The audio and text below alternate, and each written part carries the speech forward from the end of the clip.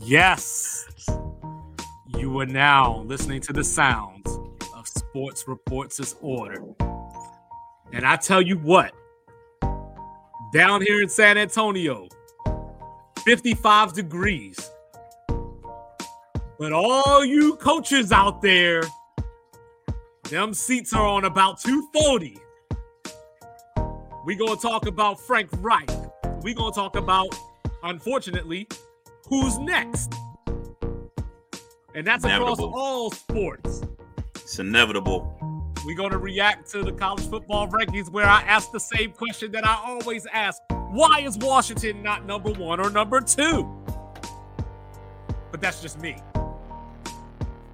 I am here, and I am not alone because I have the one and only Mr.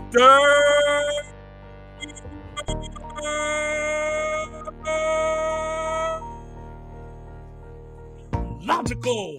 Your Jersey, we in the building. VA stand up. Shout out to Utah. Shout out to Texas where I was born. Shout out to Texas where Mike is right now. Shout out to sports. Give me a great entertainment for 2023. Shout out to everybody that just keeps watching and listening, downloading. I think I probably talked to like 6 or 7 people directly this week because I had it playing in my office. So we got some more fans. I'm with it. Sharing it. You know, like I said, like, share, subscribe, share with your grandma. Everywhere Spotify, you get your podcast. Everywhere you get your podcast, Apple, your iPhone, you want it. It's already on your phone. You have to download it. All you got to do is typing it in. Sports Reports' Order. Yo, you know what I always wanted to do?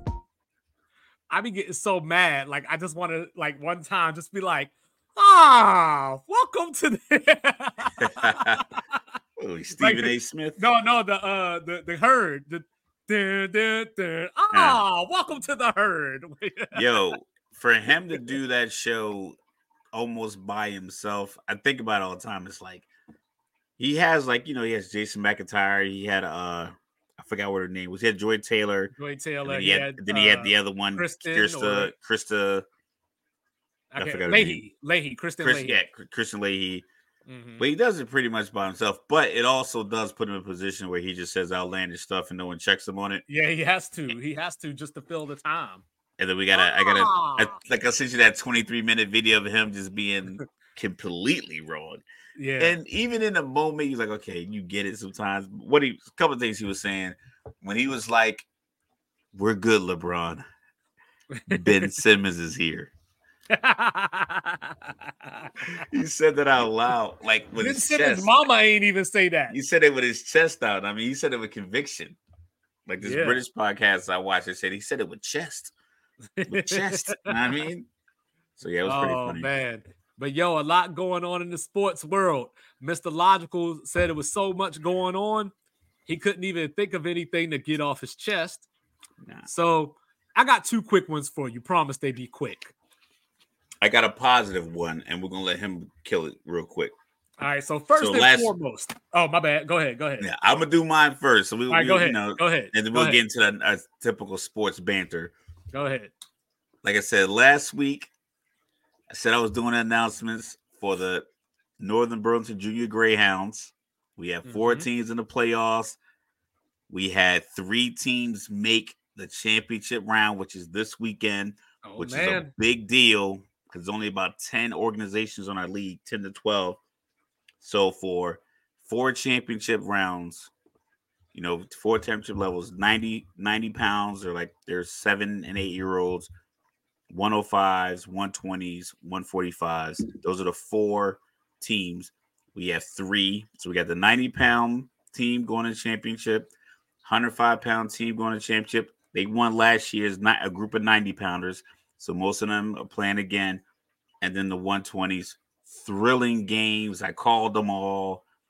It was great. So once again, I want to congratulate all the young men and the young women who are cheering them on. Obviously, the parents and the organization itself. But I want to cheer on the young men. Wish them luck this weekend in New Egypt. 90s, 120s, 105s. Go ahead and get us some trophies. We like having trophies. We get 1 or 2 every year. It surprises people because we come out there with this team and it's like sometimes we're undersized. We're not a big fast team, but we have a great like combination of like these blue collar farm kids. Mm-hmm. Then we got some speedy kids, and then the association with the military base. So we're right here. We get some kids that are from out of state. We just have like a great group. The board, shout out to Mike Vassell, Lydia Norway, Terry White, Daniela Garaji, who else? Just everybody on the board that really puts a lot of effort into making this work because it takes a lot. You know, we fill our stands up every single game. I looked across the field last week. The 90-pound team, man, you know, 12 or 13 kids from the other team. It's probably like 25 people in the stands. It's like that, maybe 20, 25 people. Like our stands are packed. We travel. We really support the team. So that's a testament to what the league puts into the players and what the players put out. It just is it's a great league. I'm really proud to be a part of the league. And once again, good luck this weekend, fellas. We're cheering you on. 3 teams out of 4 teams in the championship round. You can't beat it. That's what's up. Congrats, guys. Yeah. You know, as you get to know Sports Reports is Ordered, you will learn that my wife refers to me as the Grinch. But I have it on good authority that I am not the Grinch. The Grinch has been revealed to be Ron Rivera. Because I was enjoying my Thanksgiving. You know, my boy came in from DC. We went up to Jerry World to see the magnificent splendor that it is. You know, we walk into the stadium. I'm expecting all these hostile Cowboy fans, and everybody, I think, just felt pity. You know, like when I walked in, I was trying to talk all the trash. I'm like, this is a takeover. And they were just like, y'all Redskin fans, you know, that's what they said. Y'all Redskin fans are funny, you know. And then I said, come on, man. Like, you know, so we get to the game, you know, we're sitting there, we're excited. National anthem plays, Thunderstruck plays. I'm in my mood. I get up, you know, and then that was about it. You know, you know, so Jack Del Rio is gone. Defensive back coach is gone. But as we all know, you have to cut the head of the snake. Yeah. The head of that snake is Ron Rivera. So as long as he is employed by this team, this is what it will look like. You know, last defense in the league with the number 1 quarterback in the league as far as passing yards go. So everything that everybody says about Justin Herbert, just apply that to Sam Howell. Yeah. You know, so Thanksgiving was ruined. And I don't think Christmas is going to be any better. But anyway, you know, the other thing that I wanted to get off my chest, Mr. Jonathan Smith, who I have defended. I told y'all last week, I got into the argument with my Oregon fans at work, and I told them that I thought Jonathan Smith was either the best coach in the Pac-12 or the second best after Kyle Whittingham over in Utah. So what does he do? Now, this is the question that I want to ask Mr. Logical. I know this is getting off my chest, but I'm going to ask Mr. Logical a question. Why, when these coaches decide to take another job, why do they half-ass their way out the door? I mean, can your head be in 2 places at once? I don't know. It's like if you know you're going to leave a relationship, do you really put that much effort in the last dinner date? Or you just go to Waffle House and get some food and call it good? Because you know you're moving out in the morning. It's Friday. You know your boys coming over to help you pack Saturday. Like what? Like this is the last hurrah. The last hurrah gets minimal energy. You know what? I'm glad you answered that question that way. Because what you just said would make 100% complete sense if Jonathan Smith was from, say, he graduated from Virginia and was coaching out at Oregon State. But no, he went to Oregon State. He's coaching against Oregon. Like, so you would think, at least I would think, as a competitor, like I would think that I want to walk out the door with the positivity of knocking my rival out of the playoff race. True. Because when these kids sit out, we say they don't care. When they leave and get into the portal, we bang on them and say they can't handle adversity and they want to take the easy way out. You know, this is a leader of men who had their rival at their rival's place with a chance to knock them out the whole playoff race. You came out, you lost 31-7, 24 rushes for 53 yards, and for some reason you let DJ Uiagalelei throw it 35 times. You know, the next morning we wake up, because at the time I was just like, damn, man, maybe Oregon is for real. Then I woke up the next morning, they said, oh, Jonathan Smith, new coach at Michigan State. And I said, well, damn, Oregon still ain't shit. And this was Sunday morning? No, but Saturday morning. It was the day after. You know, when do you think Michigan State extended the offer? Oh, I'm sure Michigan State extended that offer like Monday, that previous Monday.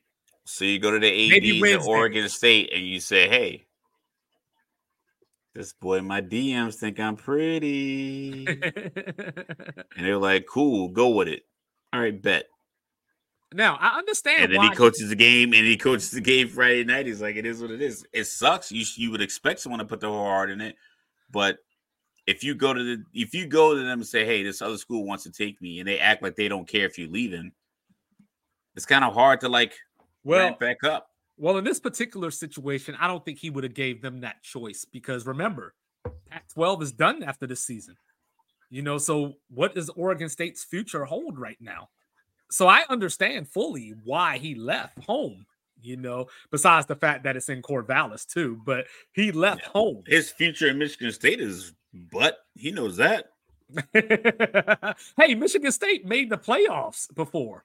Yeah, they made the playoffs when both you and I were tech sergeants. that was a while ago. Hey, Texas A&M last won a national championship when my grandmother was 3 years old. You know, so yeah, but that $9 million contracts they're giving out, those $75 million buyouts, that money transcends time. So I guess we might as well talk about some coaches then. That probably what it was. That I can only imagine that because we had the same conversation. And it happens every year because you don't want to give up your leverage. Mm-hmm. If you have a new employee, especially it seems when it comes to this this coaching thing, because Nick Saban did the same thing when he was coaching Miami, the NFL, the Miami Dolphins, and he was like, "I'm not going to Alabama. Stop asking me about it." He was like demonstrative with it, just real forceful at this press conference. Which normally tells us that it's going down. Yeah, you know, like my boy, you know, my poor Carl Dixon back in the day used to tell me. He said this to me was in Korea. He was like, "An empty wagon makes the most noise." I was like, you put some substance in it, you know, it's not loud. You see two guys ready to fight. The dude that's screaming, "I kill you, I knock your head up," blah, blah, blah. He's like, that dude probably not really want the fight.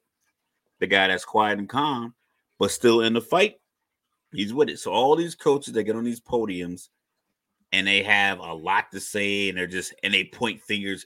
You guys in the media drumming up these stories. It's been a coach like Bobby Petrino didn't say anything. Whoa, hey, look at you reading my mind. Yeah, he didn't say anything to the Falcons. I heard that Arkansas was thinking about hiring him as offensive coordinator. No, they did hire him as offensive coordinator. They actually hired him? They hired him earlier, so they were thinking about it. You know, and that's why I've been making the joke all day. You remember that old video, hide your wife, hide your kids. Remember that? You know what I'm saying? Hide your motorcycles. Time heals all wounds, I guess. But like you said, Bobby Petrino, I think they asked him a couple of questions, but then he called the meeting with the players.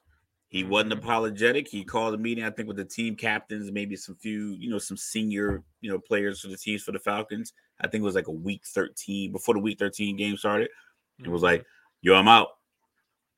And he took the job. I think he took the job at Arkansas from there because he went from Louisville to Atlanta, to Arkansas. And then he left and went back to Arkansas. And then he got on a motorcycle with that girl, and we saw him in the neck brace. Listen, everybody, sometimes as you get a little older, I got the gray beard. I can see sometimes they just, your leadership, your power, your position It's not a good idea. Yeah, they like that. It often is in tears. They like that break for some reason. But yeah, so with these coaches, man, it's like these deals don't happen quickly because it's probably so many layers like red tape and legalities and everything else that comes along with it, as well as opportunity for your current school to reach out and say, we want you to stay. But if you play the ego game, like, oh well, we don't care if you leave. Like we talk about Lincoln Riley. Mm-hmm. My man had his whole family in California the next day. Grandma was there, mom, dad, grandma, kids, wife. The dog, everybody dressed in USC colors. They had the stage built. It takes a while to put a scaffolding in the stage, and it was all set up in 2 days. They had the best project managers in the country. Yo, hey, did you see the A&M drama this weekend?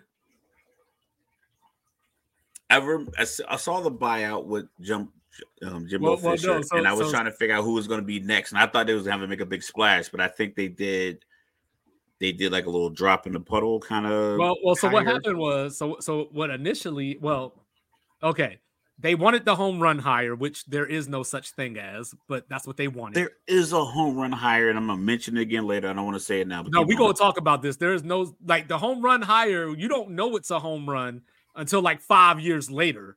You do it at the beginning. No, the only home run hire there has been in college football is when you hired Nick Saban or Urban Meyer. That's it.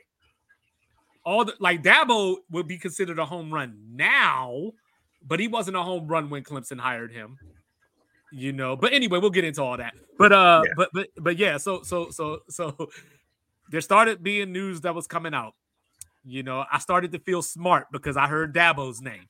Then they said, "Well, I think it's going to be Ryan Day," and somebody in the media actually tweeted that out. Like, "Hey, I'm hearing it's going to be Ryan Day." So then Saturday comes, Ryan Day loses to Michigan.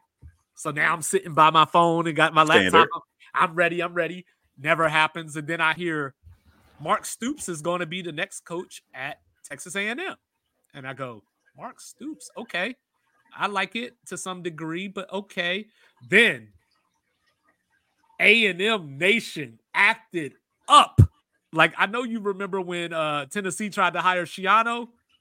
They went that style. They were like, no way.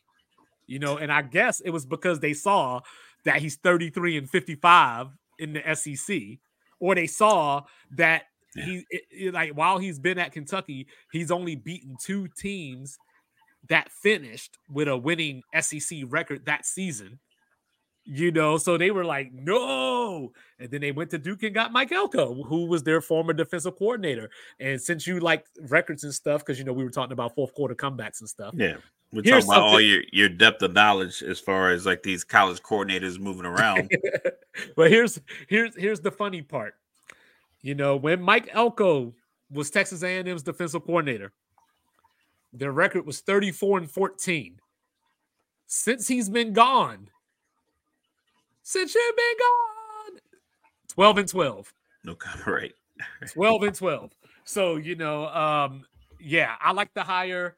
I think it's the right way to go. He brings, hopefully, the word is that he recruited a lot of those players in that greatest recruiting class ever. So hopefully, from a few years ago, when they had the number 1 recruiting class. Right. So hopefully, he can keep them and tie them down. Man, but just pay him. But his contract, money. Just show him the money, Jerry Maguire style. Like, I don't know why these dudes out here fronting.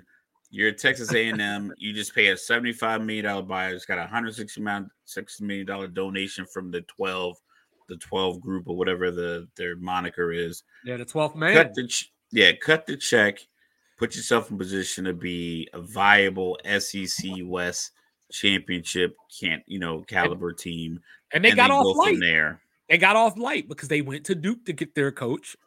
So the contract, 6 years, $42 million. Easy money, easy buyout. Money, whereas Stoops was probably going to be double that.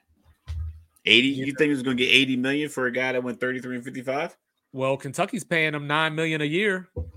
And I figure, and every time I can't remember the exact clause in his contract, but it's something along the lines of if he wins 8 or 9 games, he gets an extra year added to his contract or something along those lines. So, so to get It's a him, weird stipulation to have. yeah. Well, It's the actually, same thing with the points in Iowa's. Like, right, I don't need these special. Like, this isn't a video game.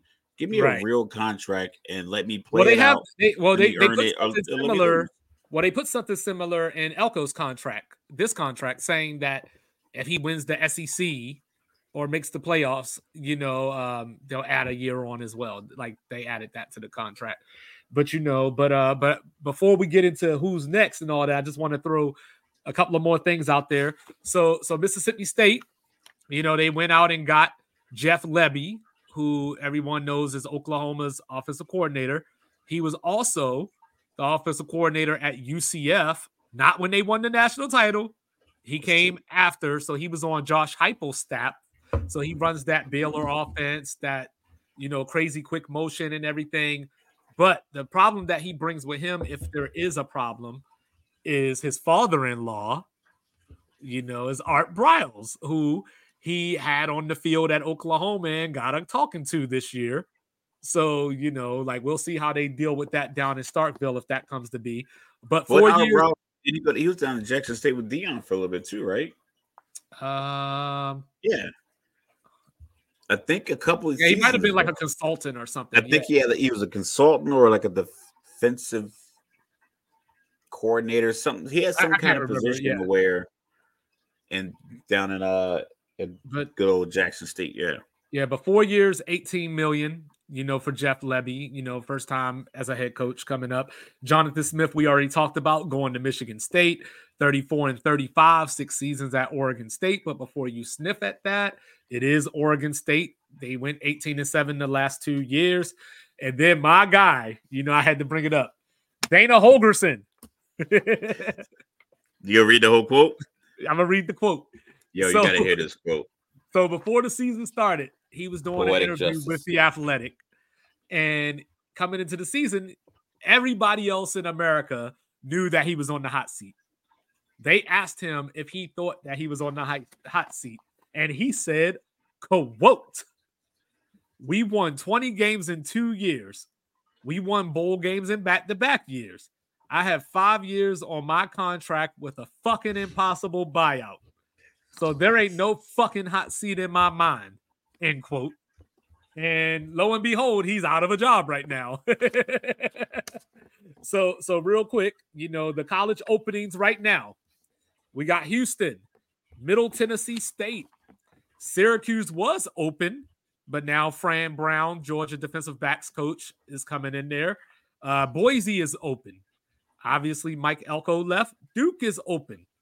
San Diego State is open, but there's rumors that either Tony White, who I mentioned for Syracuse, he's the defensive coordinator in Nebraska right now, or, you ready? Yo, Mike is like Rain Man when it comes to these coaches in college football. Yeah, I'm listening. Ready? I'm a fan right now. Or Sean Lewis, who we might remember getting demoted at Colorado. How is he going to get demoted at Colorado to get hired to be a head coach at another school?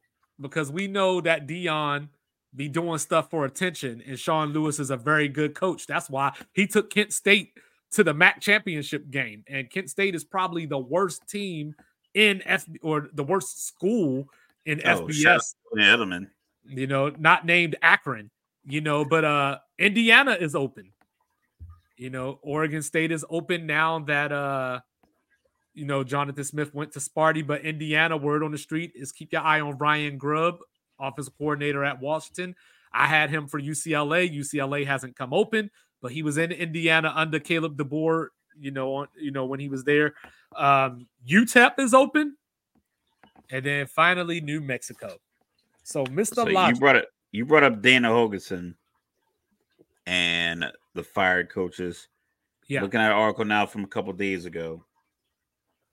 Some of the candidates, one might be kind of close to home. We got Jeff Taylor from UTSA. Yep, I like that for Houston. That's who I want Houston to hire. Either him or Willie Fritz out of Tulane. Jesus Christ, really? The next name, this Tulane head coach Willie Fritz. Yep, those are the two. Those are the only two. If they don't get either one of them, just don't hire nobody. Like, don't hire anybody. Just don't hire nobody. It's those two. I got two names that I think I got. One of these names I think is in a position for another position is a rumor. We got former TCU head coach Gary Patterson. Don't hire him. And then we got former Arizona Cardinals and Texas Tech head coach Cliff Kingsbury. For Houston?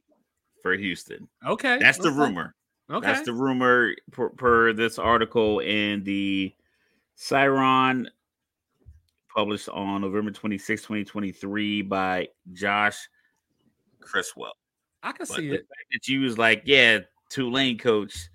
This is what Mike does. We didn't discuss this part before, so Mike coming out with at the top of his head before I read it out of the article was like, "This is how this man's college football brain works." Well, he was supposed to take the Georgia. We talked about him a couple of weeks ago. He was supposed to take the Georgia Tech job this last season, but he wanted to coach the bowl game. So Georgia Tech didn't want to wait for him because of recruiting and all that, transfer portal, so on and so forth. And all he did was how much time do you really need? And all he did was go out and beat Caleb Williams in the bowl game. Caleb Williams, we're going to talk about him later as well. Are we sticking with the coaches theme, or are we just going to go? Yeah. Like, who's next? Like, so you had some ideas of some coaches across sports, not just across college sports. Football. Right. So I am apparently. I've anointed myself as a champion of the Cliff Kingsbury fan club because I think that move, I think it just makes sense. I don't think he was a bad coach in Arizona. He just was given a moody ass quarterback who thought he was better than he was and couldn't put the PlayStation down. Like, I mean, it's just a matter of I believe that I don't know where Caleb or Kyler Murray was humbled. Mm-hmm. I know he went to Texas A&M. So if you think about this, my son said something to me at the beginning of the year when he first started his high, because he's a freshman. He's like, I'm afraid. I don't want to be one of those guys that he's like, I really like high school. It really works for me. I like it, whatever. Mm-hmm. He said in our family group chat, I don't want to be one of those guys that peaked in high school. Well, if you think about Caleb Murray in high school, or Kyler Murray in high school, he went like 43-0 and won 3 state championships in the state of Texas. Mm-hmm. Gets drafted into Major League Baseball. He's on the Oakland A's. Then he goes to Texas A&M, doesn't work out, transfers to Oklahoma, explodes, Heisman Trophy, then undersized, substantially undersized. Probably. Right. Realistically, he's probably 4 inches shorter than every other quarterback that's had historical success. I know Drew Brees was listed at 6 foot. I think Michael Vick was the same way, 6 foot, 6'1". Mm-hmm. Kyler Murray might realistically be, if you measured him, he might be 5'9". So knowing that and still getting drafted number 1 overall to a team that had just drafted a kid in the top 10 the year before, they fired the coach, they got rid of him, and he could say to himself, they brought me in mm-hmm. with Kingsbury, and I don't think that marriage ever worked. So Kingsbury I think he was behind the 8 ball from the beginning. Unfortunately, Kyler towards ACL last year led to the dismissal of Kingsbury, which I thought would have probably given them another year together. But in the same sense, if I'm ownership, it's like, well, I'm not sure how I feel about the quarterback, even though they gave him the big extension. Or how he's going to look when he comes back. How he's going to look when he comes back. I'm better off starting new because at a minimum in September, Kyler wasn't going to be your starter. So I might as well get a new coach, new quarterback in there, or a new plan or new face or new voice, even though the GM was like getting in trouble for like other random stuff. So I think Kingsbury, I think he has a shot. I think. So here's a question for Carolina. If I'm Carolina, I think I'd give him a call. Here's a question for you. He coached 75 games at Texas Tech. He's probably 30 and 45. There you go. Some of those games were really 30, 40 or 35 and 40. 35 and 40. 35 and 40. So yeah, same thing. Some of those games with Patrick Mahomes, but we've seen sometimes like it all has to be in place because Patrick Mahomes is a great talent. But if you don't focus on the defensive side of the ball, or like in Kansas City's case currently, you don't go get a real number one wide receiver. You know, it could suck. You could have all the talent in the world. The one throw he made last week to Kelsey over excuse me. He threw a pass. They dropped the defensive end of coverage. Patrick Mahomes threw a pass over this guy's inside shoulder that landed right in Kelsey's hands. That's just top flight talent. And a coach has nothing to do with that. Kingsbury probably should have done better. All right. Well, 66 games in the NFL. What's his record? They had a playoff run. Probably pretty close to average, 30 and 36 or something like that. 27, 38, and 1. But you have the caveat of you had Kyler Murray. It's undersized. He wasn't, markedly overwhelming with his play. So it wasn't as if you had a guy that anybody could have made it work with. And I'm not knocking Kyler Murray, but right. There are limitations. Yeah. I'm 5'8.5", 5'9" on a good day if I'm stretched out.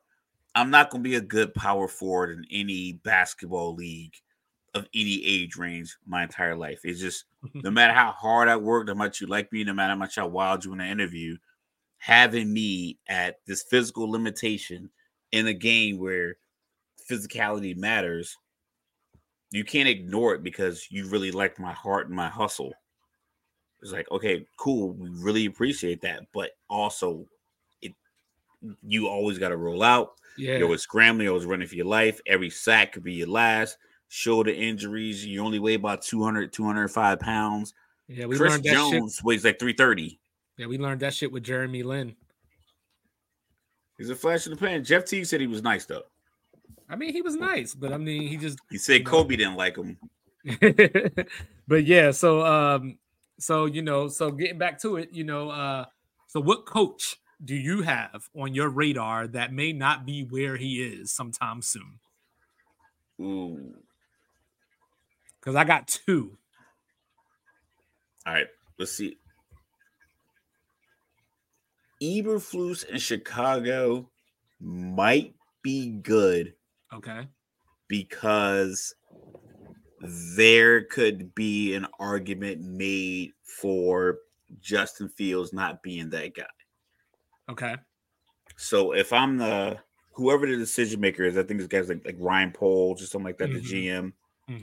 If he has a situation where he's at the head of the table and you have pro Eberflus guys on one side and guys who are pro Justin Fields on the other side, and they both make their case, and he has like two people, kind of like listen. I think the people who are pro Eberflus could give a more compelling argument because we haven't seen the quarterbacking improvement from Justin Fields. Well, I think the argument is, do you want to pay this dude? I think that's the argument. Well, that's the thing. We're so accustomed to these guys starting off early and doing well. Trevor Lawrence, Burrow,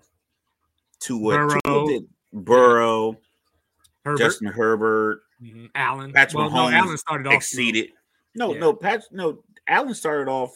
By the time he had his money, yeah. But he started off. Yeah. So by the time these guys all hit their contract eligible extension years, Lamar already had an MVP, but he had some injuries where he didn't play.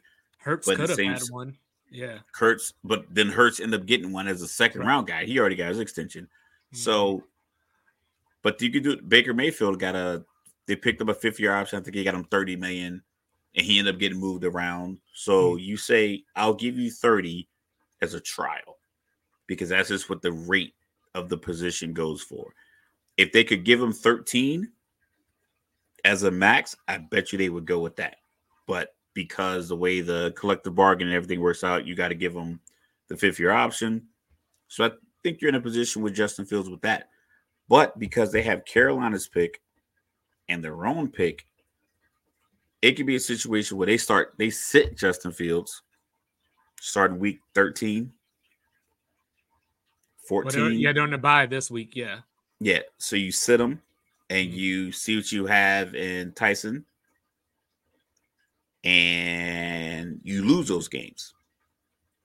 Now you go, I think right now they have 1-5 because it's 2. I don't know the order, but New England, Arizona. Who else is doing terrible this year with 2 or 3 wins? Giants. No, the Giants got a couple of sneaky wins. Well, I know they beat Washington twice and they beat New England the other day. I'm trying to find another win, but I don't know if it's there. I think they snuck somebody in there. Okay. But even with that, they're not going to take a quarterback because they just paid their guy 160. Right. So even from 2, 3, 4, say it is, those 3 teams, and then Chicago's at 5. Well, shit, I would think Arizona's still in the conversation. Arizona's might be in the conversation, but I think their pick might go to Miami. Okay. I'm not sure, but Arizona might be that team at 4, come to think of it.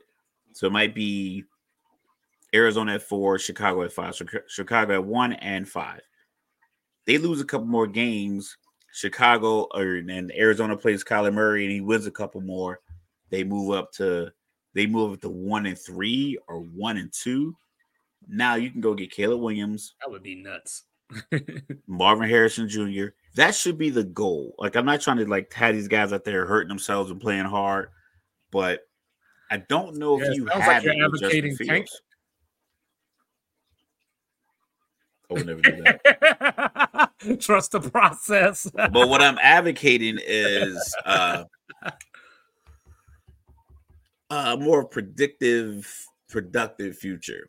I like Justin Fields. I think he would have been one of those quarterbacks that should have got the Aaron Rodgers treatment. He should have got the drafted to an established team, sat behind a guy for a year or 2, learn what it, get that Jordan Love, Aaron Rodgers treatment. Some guys are Matt Ryan, some guys are Joe Flacco. Zach Wilson's a guy that should have sat behind a guy for a couple of years. Mac Jones probably could have sat behind a guy for a couple of years. Justin Herbert, you can play him. Trevor Lawrence, you can play him. Bryce Young is probably looking like a guy that should have sat. Where's CJ Stroud look like a guy you could put out there? And I'm not even talking about the win-loss record. I'm just talking about how it looks pre-snap, during the play, when the decision is made. And I'm not even talking fully, but the results of the decision, because I don't think all these guys are going to come out here and throw for 330 yards every week. But is that route the route you should have thrown a pass in that situation? Right. Sometimes Justin Fields looks like a guy who scrambles out of a situation where it was there. Mac Jones, that's what Bill O'Brien was getting on him at the game against Indianapolis when he was yelling at him on the sidelines because, listen, they called a route. And on the snap, on his third or fourth drop, they paused. I think it was Dan Orlovsky on ESPN. They paused it. Butte would have been open, like he was running like a fade route on his right side. Gesicki was running up the seam. He was open. The running back was in for protection. And then I think they went 2 tight ends. So the other tight end was open on the left side, and the other wide receiver was open. Like when they paused it, he had protection and 4 open guys. They hit play. He doesn't pull the trigger. And then he's sacked. And I know if you play it in slow motion, it looks like, you played in slow motion. But that should have been a split second reaction, like, okay, this guy's open. So same thing with Zach Wilson. There's been plays where Desmond Ridder's another quarterback. They took him out. The game he got benched for Tyler Heineke, he went to halftime. I think he was 8 for 12 for 95 yards. Mm-hmm. That's 75%. But it's for 95 yards. And it's 95 yards because the route that initial deep route or the deep out or the deep in route was open, you didn't throw it, you checked it down. So now you got a completion, but it's 3rd and 11. We got 7 yards, we got a punt. We come back out. Couple of runs, now it's 3rd and 8. You do it again. Now we got a punt. Yeah, you got a completion, and it looks good for your completion percentage, but the route to get the first down was throwing it to Kyle Pitts here or throwing it to Drake London here, and you didn't do it. And that's why they benched him for Heinicke. And Heinicke was throwing the ball over the field, but obviously he's going to make mistakes because backup quarterbacks fumble or throwing interceptions a la Josh Dobbs. So, yeah. Well, the first name that came to my mind. Oh, and by the way, for all you fans out there, the Milwaukee Bucks are on their way to joining the 8-team Vegas tournament. They're about to beat the Heat here. So we will have the Lakers, the Pacers, and the Bucks as a part of our play-in tournament continuing, group winners and everything. And also, while you brought it up, since he brought up Joe Flacco, shout out to the Delaware Blue Hens, moving up to Conference USA in 2 years. Another FBS team, But anyway, how long does it take to get a U-Haul from, say, Nashville to Boston? About 18 hours, probably. Because I think that over the next couple of weeks, Mike Vrabel will have a chance to pack his bags and head on up the highway to New England. Are they going to fire Belichick? I haven't made it there yet. I don't know if they're going to fire him or if he's going to step down or if he's going to take another job or what. Is he untouchable? But I don't think he's going to be there next year. By hook or crook, I don't think he's going to be there next year. I just haven't figured out what the reason will be yet. Logistically and logically, there's no reason for him to be there. Like none. Like there hasn't been enough success post Tom Brady with draft picks, free agent signings, right? The regular season outcomes that says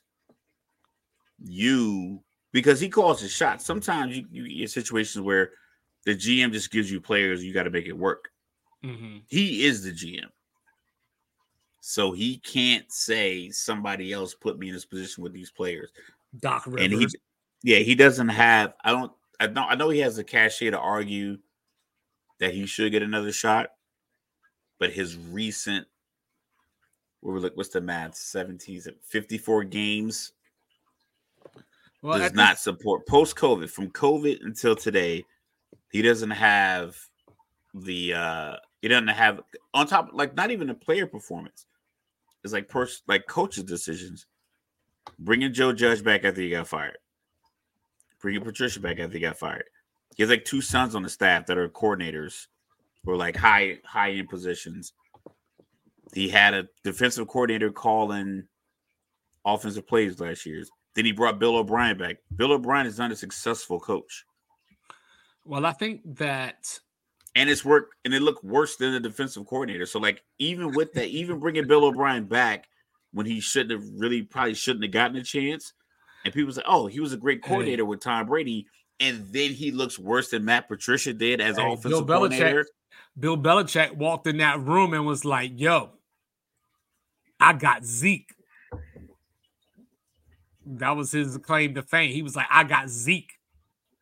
But like I said, I don't know if he's going to I don't think they'll fire him. I feel like it'll be some kind of mutual situation. There were rumors that he would be making his way over to Landover. I don't know if I believe that. But I heard the same thing, that same rumor about him going to the Chargers. So I don't believe either one of those either. Yeah, I think that's something that the equipment boy said to one of the beat writers, and the beat writer can quote him as a source. Right. But none of that makes any sense. But Vrabel, I just think time's up, and it's not necessarily his fault. I just think that you get to a point where it's just time to move on. So, like, for example, back when we were living in Utah, Correct. everybody used to always try to argue with me because I said that the Jazz should trade Darren. His name is really Deron Williams. And that's a real argument he said. Because like after 7 years, you know whether you can win a championship with somebody or not. Like regardless if you have or haven't, you see something there that says, if we keep this group together, we're going to win a championship or we're going to be a contender. Makes sense, yeah. You know what I mean? And that's where I'm looking at it with Tennessee. Once they gave Tannehill all that money, it was over. There was no dream scenario that was going to take them to the Super Bowl. Now, they were fortunate enough to get to the AFC Championship game, and blew a big lead to Mahomes. They had a good run. They had a good run the year after that. That's what I'm saying, but it's over now. Like they're just he threw that pick in Cincinnati. He threw the pick against Cincinnati, but they were the number 1 seed that year. Right. The year that Cincinnati went to the Super Bowl. Right. They Cincinnati that year 9 times. But Tannehill threw the game-sealing interception. Right. But that playoff run, Cincinnati had 2 or 3 of those, like game-sealing turnovers that brought Burrow back on the field for victory victory formation. Well, but I just think that you reach a point where it's just time. Like nobody's mad at anybody. It's a new GM. Yeah, that came too. From San Francisco. Yep. Not his guy. So you have that going on. Tannehill's probably going to be out of there because now Levis is the future. You got enough. You got Will Levis is a piece you can dangle as a come coach here in Tennessee because we got something going. Right. And they're in the AFC South where it's a winnable division. Well, that's the other problem. That's what I was going to get to. That's the other problem. You got the Colts out here at 6-5, without Anthony Richardson playing. You got CJ Stroud out here looking like a top 3 quarterback in the league. You got Trevor Lawrence over in Jacksonville. They got over the hump, made the playoffs last year. They got a Super Bowl winning coach on their sideline. They're leading the league in turnover margin this year. They could be like the new NFC West with like 3 or 4 teams, or just you could potentially pencil them in for 10 wins. That 3 of those 3 teams. Same thing with the NFC East. But you got to make the right call. And now you're at the bottom, so you got to go. Now you're at the bottom, so you got to go. So you hire you send Vrabel up to Gillette Stadium. Shout out to Boston. Boston's a great city. If anybody want to go to Massachusetts, Massachusetts, great city. I haven't been there, but all I keep hearing about is people crapping on where the airport is in relation to the rest of the city. Oh, the airport is way out in the island somewhere. Yeah, don't do the airport. Don't fly into Logan, y'all. if you fly into Logan, just make sure you got some Uber money. Fly to Logan, Utah instead. But you look out the window, it's just water. Because I flew on a connecting flight, and I looked out the window, I'm like, oh, we in the middle of the water. Like we out here. Yeah. Boston in itself is dope. I think Vrabel will fit right in. I think he'll bring that Belichickian kind of demeanor. But I just don't know. I don't know if I want to be the guy. Like we said it about Andrew Luck. Andrew Luck was fortunate that he didn't follow Peyton Manning. Right.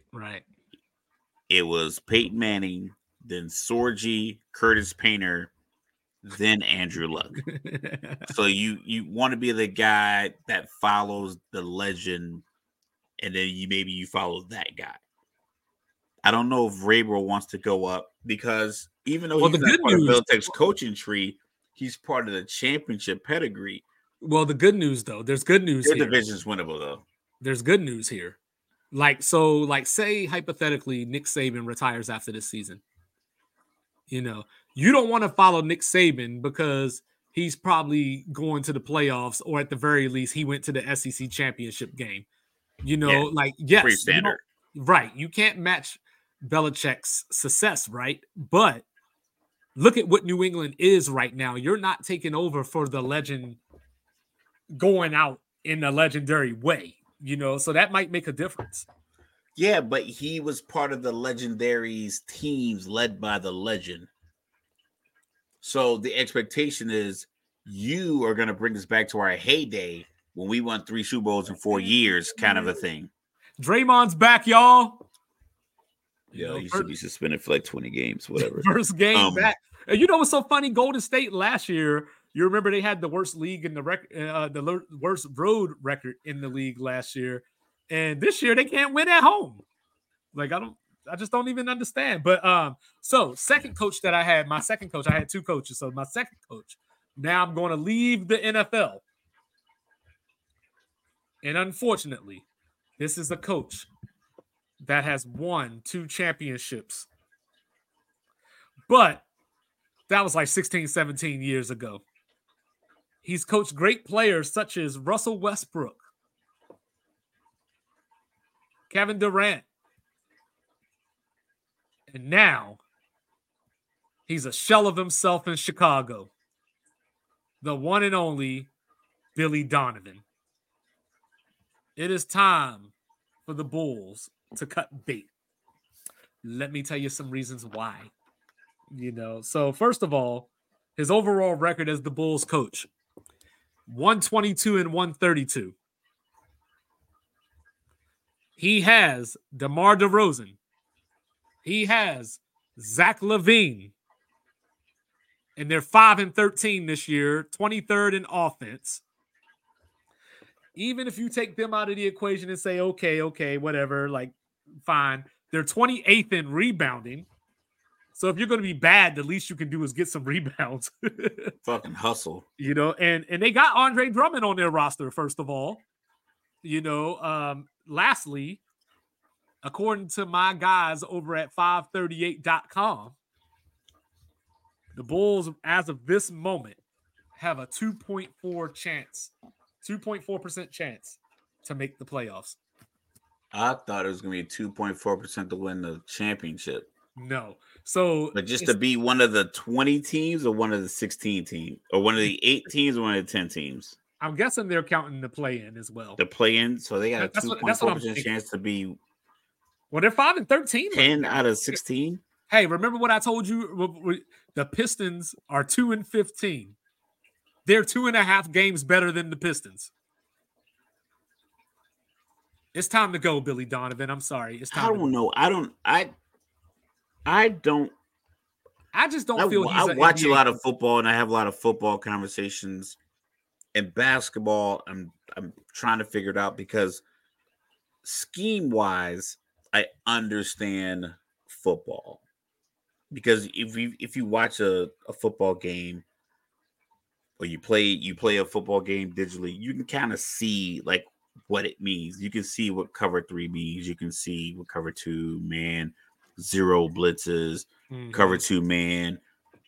Even though it's just Madden and people hate Madden, as a concept, I can understand how that works.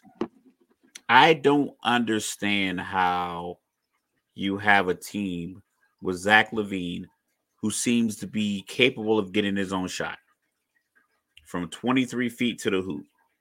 I think he can pull up from 3. I think he dribbles the ball well enough to get a mid-range shot. And I think he has the size and athleticism to get to the rim. Mm-hmm. DeRozan doesn't shoot a lot of threes, but he's the king of the mid-range. He's the mid-range. Mm-hmm. Yeah, he's like the Kawhi Leonard 2.0. They got Vucci, man. And then you got Vucic, who's a stretch 4, stretch 5, whatever you want to call him. Mm-hmm. You got Caruso to play some defense. You got Caruso's your hustle guy. You got Kobe White off the bench. Microwave kind of point guard. Your just energy. He seems like from his draft, his press conference during the draft, when he was super excited for Cam, who got drafted to Phoenix. You can tell he's a big, real energy guy. You could tell like his vibe is, contagious, like a good positive vibe. It just doesn't make any sense to me that Chicago is out here struggling. And it has to be the voice. Do you bring Thibodeau back? I don't know what you do. Like it has to. Like obviously that was. I have no idea why the King's Court is in the Warriors' colors. But anyway, it's in Sacramento. Yeah, and it's in Warriors royal blue and gold. Yeah, well, it's not gold quite. It's kind of like why is it royal blue at all? Yeah, because it's black. Purple and black's a dope color combination. Well, granted, the Kings are wearing like blue uniforms, but still, like they're wearing. Is that like a throwback? I guess so. But what anyway, year were they that color? That was like the 80s, back when they had Kenny Smith and stuff. The Kings? Mm-hmm. They had the dark blue, and then they had the powder blue or whatever. Like I wouldn't want to wear anything close to my opponent, even if it was my throwback jersey. Yeah, you can do throwback that against the Bulls. But yeah, I don't think that Billy Donovan is an NBA coach. I think that he excelled obviously in college. He won back-to-back national titles at Florida. He came to the NBA and got gifted a roster with Kevin Durant and Russell Westbrook. It don't take much to win 48 to 50 games with those two. They don't win at all because those guys aren't champions. And those guys aren't leaders. And then he had the 3-1. He had the 3-1 failure against the Warriors. So and of course you can't hold that against him because that's a team that won 73 games. You know what I mean? Yeah, I'm down 3-1. I don't care. When you get them down 3-1, you get them down 3-1, you gotta be able to squeeze out one of those games. Draymond would have put him in a chokehold. Draymond's a front. I'd fight Draymond Green. But anyway, so I'd win. So those were my two coaches. But while we're here, we might as well talk about my guy, Mr. Frank Reich. You ain't know he was my guy, did you? Apparently this is new information to me, but old he's dog tricks. He's a Terp. Well, he is apparently the perpetrator, and he's going to take the fall for this terrible season that the Carolina Panthers have had. Yes. I don't understand it. I don't understand it either. I don't understand it because when you drafted Bryce, I don't understand a lot of the moves, but we talked about this, and I was texting you earlier. Maybe I don't know if I'm the only one saying this. Hopefully I am, because that'd be kind of dope.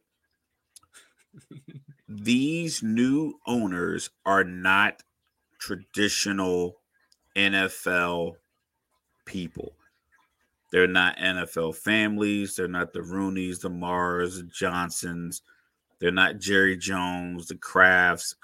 Robert Kraft's probably owned the Patriots for 20 plus years. Jerry Jones is going on close to 30. You have the Rooneys, the Maras, the Browns, the Bensons. Arthur Smith has owned the Falcons since early 2000. I think he drafted Mike Vick. The Cardinals, they're owned by the Bidwells. Some of these names that you think about. Houston, I think they've had the same owner since they came back from expansion. Same thing with the Jim Irsay, the Colts.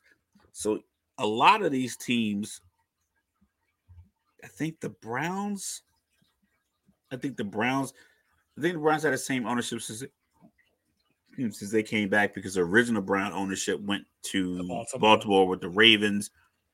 Snyder just sold his team. So even that it wasn't great, it still was, 20, it was a couple of decades to where this $800 million investment went to a few billion. Whereas now, if you were to buy the Falcons today from Arthur Blank, $4 billion, realistically, you buy it for $4 billion, or your money management group, and then 2 years from now, the Seahawks sell for $6 billion. Now, in the 2 years you've owned the Falcons franchise, another team goes for $6 billion. So now somebody else sells. They sell give me another team that's like flighty, the Tennessee Titans. They go for $6.5 billion. So now you've owned the Falcons for 3 or 4 years, maybe 5 years, maybe call it 6. Now you paid for $1 billion. Now this team's going for $6.5 billion around you. You're willing to flip it. David Tepper's one of those guys. He bought the team from a guy who owned it for a couple of decades. That guy built some love into the team. he had responsibilities. He talked to Cam Newton about not getting tattoos. Some of that and love things is like why that. he ain't there no more. I mean, some of it was a little too touchy-feely. It happens. Listen, we all cross the line. I mean, we all got to get brought back to center. Like, listen, you messed up, whatever the case may be. What up, P. Diddy? Now, I mean, what up, Robert? So, I mean, hell, Robert Kraft had a little situation in the. I don't know why there's a camera in the massage parlor, but that's neither here nor there. I don't know. I think I saw some of those videos last week. Yeah, but what happens is what happens is that this guy buys a team and he wants his investment to be successful, and it's like, well, in order for that to happen, you gotta get the hell out of the way. You don't know enough about football at that level to where you can dictate it. Because I've read a rumor, and granted, it's all gonna be rumors, conjectures, and like I said, it's her story, his story, and it's the truth in the middle. Yeah, that they made Frank Wright draft Bryce Young. That's what I read. And you told me in our pre-meeting that everybody else wanted Bryce Young, and then he wanted CJ Stroud. Mm-hmm. Well, I read something earlier that said that you hire Frank Wright and you made him take Bryce Young because before the draft, I think I was watching maybe NFL Network, and one of the pundits on that show said that Frank Wright is known to like big quarterbacks. Carson Wentz. That's why he gave Carson Wentz a chance, because he likes big quarterbacks. Phillip Rivers. I like big quarterbacks. Guys can see over the lines, guys that can hold onto the ball so we can get this deep route. You can't do that with a guy that's 5'9", 205, 5'10", 215, whatever the number gave him. But the least you could do is get him a tight end. Well, who made the deal to trade away the assets that they traded away to get the one? Chicago's Chicago. Who had the number one? Chicago had the number one. Mm-hmm. They had Justin Fields. Mm-hmm. They weren't going to take Bryce Young. Right. And then Houston was at number 2. And that's why they had to go to 1, because the Texans was going to grab whichever one was there. See, that's the thing. Houston was 2. They stayed at 2. Yeah. You had to go to 1. But if you had to go to 1, you think Houston would have taken Bryce Young at 2? Like they might have taken Richardson. Richardson was late. It was a late buzz on him. Well, I'm just going off of the profile of CJ Stroud, like his height and all that kind of stuff. So you maybe think they think they'd taken Richardson. Do you think that Carolina would have taken Richardson ahead of Stroud? If that was all the reports that were coming out.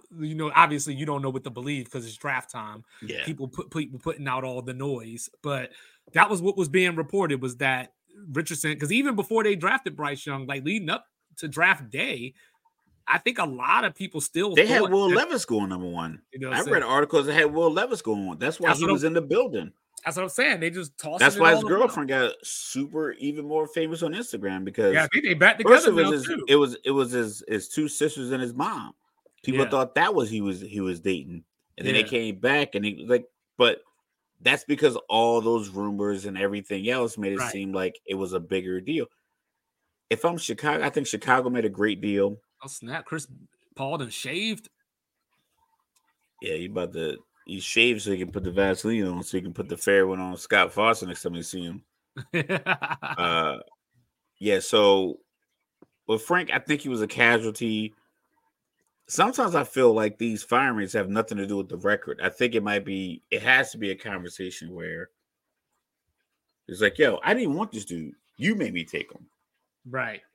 Just got a little bit out of pocket, too disrespectful. It got out of hand. Like, I think Ken Dorsey.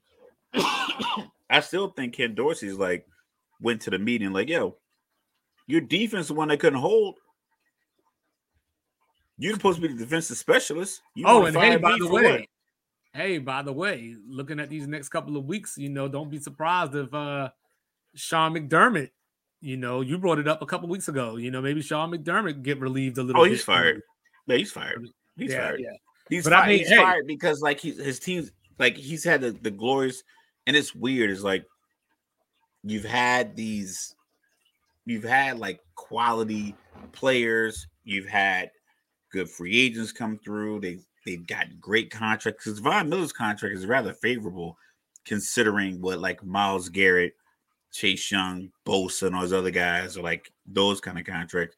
You got Von Miller a little later in his career, but still viable. So you got a good contract there. Poyer, Johnson. You had what's the other corner they had on the other side? Micah Hyde. Did you say Milano? Milano, the other quarterback, 27. Tre'Davious White. Yeah, Trey White. Yep. He keeps getting hurt, but when you had all those guys there, you had the pieces be successful, and you didn't make it happen. So I can see him being gone, just because it's like, what else am I going to give you? Why am I going to give you another year to do what? Well, like we're going to lose players because now they got to start paying Josh Allen, right? Because his contract extension, so he's going to be cutting into their salary cap pretty extensively. Yeah. So, so who you blaming? You blaming him or Gabe?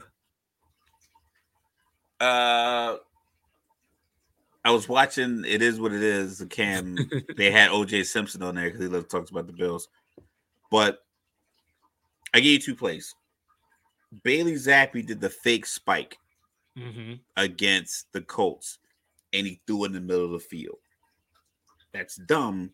Yeah, because you do the fake spike, you throw it to the outside because it's like your guy gets it or it goes out of bounds. Right. Because the corner is just scrambling.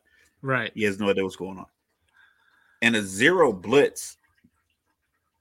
If I'm a wide receiver and I'm already in the slot, I'm already in the slot. And a zero blitz, like you see it coming. Your quarterback has to use some word, alert, or hot, or whatever. Omaha. Whatever vernacular they use that lets everybody know between the offensive line, the back that's in protection, the slide, whatever word he used said, this is a zero blitz. I see it. I know they're coming. So as a wide receiver, Cameron said this is like, yo, you got to be looking back. You know it's hot. He's like, he ran a regular route. Like the quarterback had time, and it was like, there's no one in the middle of the field. If I'm one-on-one with a safety or a corner, and everybody else and he has no help over top, go to the middle of the field. It's way easier to throw you a pass in the middle of the field. But he did, like I said, he did the same thing, and I meant to look it up earlier, but I was like, scrambling around, get to the barbershop. But I think he did the same thing, I'm going to say 2, maybe 3 weeks ago, where it was a miscommunication to where he went outside and Josh threw it inside. And it was wide open inside. I'm trying to think of the game because I remember I texted you and you were like, really? He did it again? I'm like, he did it before, but it was the same thing where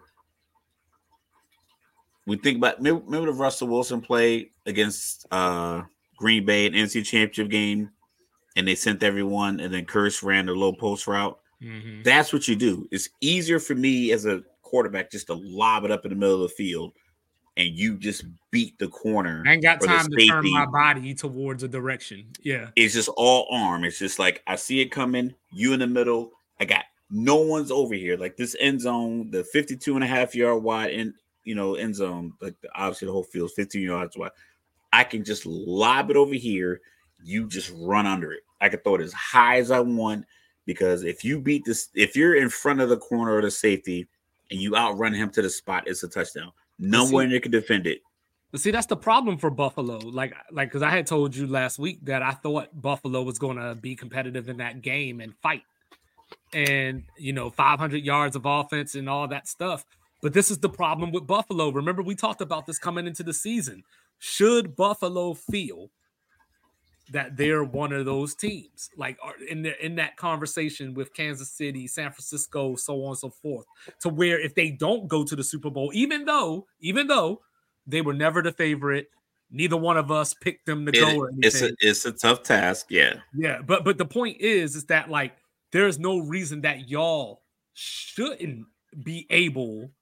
Like if Joe Burrow can get there in year 2, there's no reason that y'all couldn't have got there sometime in the last 3 years. Or like what? Considering the position that think about this. They gave up 2 long pass plays to Kansas City and a field goal with 13 seconds left. I was talking to my dad. He was like, they should have squibbed it. I'm like, I agree. You squib it at a minimum, you burn in 2 seconds. Because whoever picks the ball up has to make the decision, am I going to drop right here, stop the clock, or am I going to take a couple steps and then drop? So that 13 seconds off the squib kick gets to 11. Maybe a guy makes the wrong decision and he tries to get 2 extra yards and it gets to 9.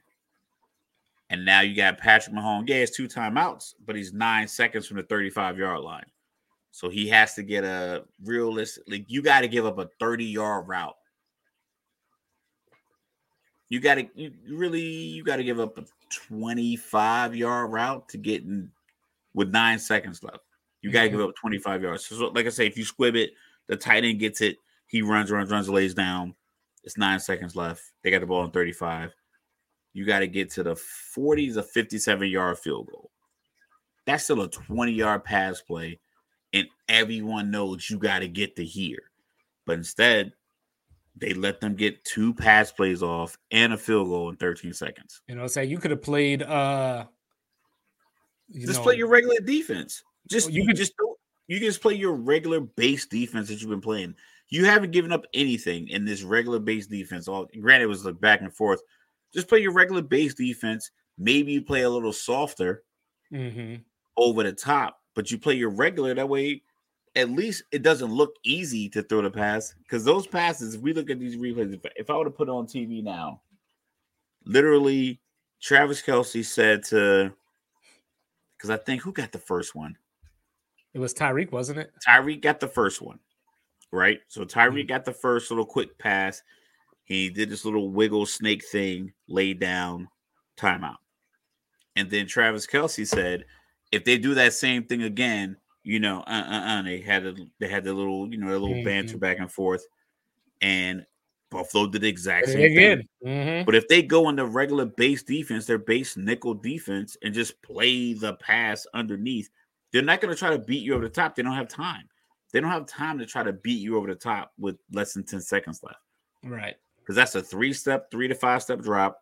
The ball's in the air. 1, 2, 3. Catch. Down. Timeout. Like unlikely. Even if you get beat for a bomb, the likelihood you get beat for a bomb and the guy runs right out of bounds with a second left, unlikely. But if you stand and let him just run right up the seam and slide down, and that's what they did. They gave up 50 yards in 2 plays. I know. Yeah, I've been waiting for Oregon to slide. You probably should have got fired then. Realistically, I think that would have been better because now the next coach doesn't have that in his head. The next coach just makes decisions based off of what I think my team can do. Whereas McDermott, there's no reason to fire Ken Dorsey. Josh Allen didn't throw the fucking ball. I'm on play and watch, Houston 90, Dallas 88 with about 9:45 left. Houston wins. They're in. How many points Luka have? Let me see. Because his over-under was 29.5 for the betting line. But yeah, like I was saying, though, I've been waiting for Oregon to slide down because I'm going up and down the schedule and I'm still trying to figure it out. They lost to Washington. And this is why I asked the question in the intro of why is Washington not number 1 or number two? Do I think Washington is better than Georgia? Probably not. But look at the over. but I am more of the resume deserving than best because when you say best, you're bringing subjectivity into it. Now, the problem is even when you say most deserve a resume, it's still subjective because it depends on it's in the eye of the beholder. So as I look at this, Oregon played Washington. Washington won by 3 because Oregon turned into Staley and tried to go for all the fourth downs. But they still went for all those fourth downs. Not Washington's fault. Washington got the game-winning touchdown. Oregon had a chance to kick the field goal, put it into overtime, and they missed. Okay, we got that, right? Now, when I look at the rest of Oregon's schedule, I don't know if we want to give them credit for beating USC because, oh, by the way, Washington had beat them the week before. And oh, by the way, Utah had beat them the week before. And oh, by the way, Notre Dame had beat them the week before that. Listen, man, Utah's a tough team, man. Shout out to the Utes. Wasatch Front was good. But Washington, on the other hand, you can't rank Oregon as the top one-loss team while not giving Washington the benefit of you beat the best one-loss team. Just like I was talking to Black Adam earlier, right? Because everything. Shout out to Black Adam. Yeah, shout out. Everything LSU, right? You know what I mean? So first thing, everybody else is sitting here talking about, is Michigan going to overtake Georgia? What's going to happen with Ohio State? First thing he says, why Oklahoma in front of LSU? And I said, because Oklahoma beat Texas. They have a win that LSU does not have. And they have one less loss, by the way. You know what I mean? Yeah. So that's why Oklahoma is in front of, but it's the same question, right? You put Oklahoma as in front of these teams. LSU. I want to say they're 12 or 13. You got Oklahoma 12, LSU 13, okay. Louisville 14, Arizona 15. So I think they fit into your argument, right? So hold on. So let's back up for a second. So Penn State was 10. 10. With 2 losses. Correct. I'm guessing, is Missouri 11? So we got, you want to go 2-loss teams? Yeah. So right now I got Missouri at 9. Okay, they're at 9. Okay. Penn State 10-2 at 10. Ole Miss, Oklahoma. Okay, boom. There we go. LSU at 9-3 is 13. 10-2 Louisville as 14. Right. And Louisville deserves to be there because they lost to 2 very bad teams. So screw them. I'll see you on Saturday. But but like the thing, so with Missouri, going down the resume, who has Missouri beat? Number 21 Tennessee. They beat number 25 Kansas State. But Texas did too. And so when I'm looking at Oklahoma, they're where they are reflects where Texas is. Because Texas is behind Oregon and Ohio State. And I don't understand why. Because Oregon nor Ohio State went into Tuscaloosa and beat number 8 Alabama. So this is my thing. Because I looked at this, because like I said, the ratings dropped. We started doing our pre-meeting. I made this face, and you were like, you're looking at Ohio State? I look at it like this. Big 12 championship. Mm-hmm. It's Texas and who? Oklahoma State. Texas and Oklahoma State. So, Ohio State not in the Big 10 championship. Correct. So, when they lost to Michigan, that was essentially their Big 10 championship. That's your playoff. That's your playoff game. Don't tell me every week matters. Ohio State should have gone 8. Texas 6. Alabama 7. Because Ohio State, there's nothing. You can't get another shot. You can't get back in to the playoff. You can't get back into 4 because if you think about the math. They can if there's a bunch of chaos. But that's the thing. If we just go back just basic little bit here. Georgia plays Alabama in the SEC. Okay. Georgia loses. Mm-hmm. Does Michigan jump Georgia? Probably they would have to. I mean, no, excuse me. No, Ohio State. Sorry, Ohio State. So Georgia loses. Does Ohio State at 8, even at 6, do they jump Georgia? Well, here's the interesting conversation, right? and I hate saying this, so they're not playing in they're not. You gotta keep in mind. You got it. So what you're if you think right now, because like I said, they're at 6, 7, 8.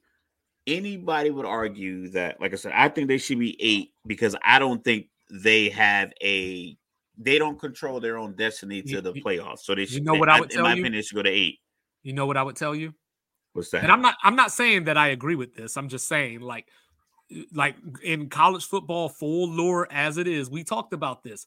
Could Alabama get in over Texas, even though Texas beat Alabama head to head? And we came up with who had the better loss. So that's what we have here. Ohio State's loss to Michigan, in theory, would be better than a loss to Alabama. It would be because Alabama is quintessentially they've been a powerhouse school for well over a decade. We're talking about this season. We're talking about this season. And yes, I think their fans will travel the same. But if you think about it, like I said, if you got Ohio State at 6 and Alabama beats Georgia, are you gonna move Ohio State into the top 4 and Georgia out? Potentially. My argument is this. My argument is like for why I think Ohio State should be lower because then what if Florida State loses? Because what if Florida State loses? If Florida State loses, then you're in the same boat. If Florida State loses, then you put Georgia at 4. Alabama. Okay. But why? Michigan. Why? Because why?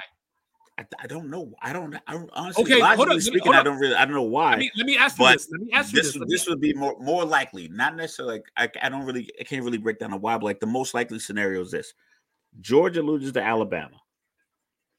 Oregon beats Washington. Friday night. Florida State loses to Missouri. To Louisville, yeah. So you would move Texas and Alabama. So you would put Michigan 1, Alabama 2,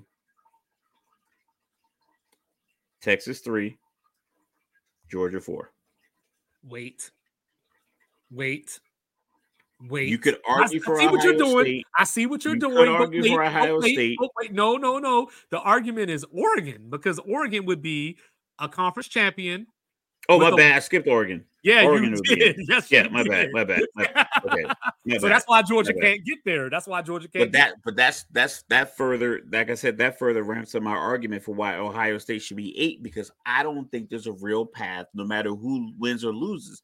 The wins and losses would only get the other teams who competed in the championships into the 4 because I don't think Ohio State could jump anyone. What if Texas would have to lose? What if Texas and Alabama Florida State, and Washington all have to lose for Ohio State to get back in? Here's a question. And this is more like we're just having a conversation because this ain't a realistic scenario. What if Michigan loses to Iowa? They go to 12-1. And Michigan's the only one that loses? All right, let's go. Michigan, Florida State, Washington lose. Oh, then it's all bets are off. Like that, I think that's easy for the committee because Michigan, you said Michigan, Washington, Florida State lose? Could Washington lose and still get in? Like say they lose by 3 the same way that Oregon lost by 3. So you got Michigan losing to Iowa? No, I mean not for real. I'm just no. Hypothetically, no. Yeah. I'm just saying. Georgia's 13-0, so you got Georgia winning out. Okay, Georgia wins. Yep. Michigan loses to Iowa. Yep. That's what you're saying. Yep. Washington loses to Oregon. Yep. And Florida State loses to Louisville. Yep. Okay, so that would put Oregon up to 2. Mm-hmm. That would move. So Texas wins. Yep. That Texas is 3. So yeah, and then Ohio State would be 4. But why? Because that's why I said, could I make the argument? Could I make an argument that Washington could be 4? You know, No. because they have a better resume. They have a better resume. They lost too late. Hey, TCU lost last year and they still got in. But there was no, because Alabama had 2 losses. And Alabama with 1 loss. And USC had lost. Alabama, either one of those teams with a 1 loss, they're in. Yeah, TCU. Yeah, so what you would want for your 2-5 scenario, the chaotic, like this is my chaotic scenario that I want, just because I want every year I want the committee to show their true colors.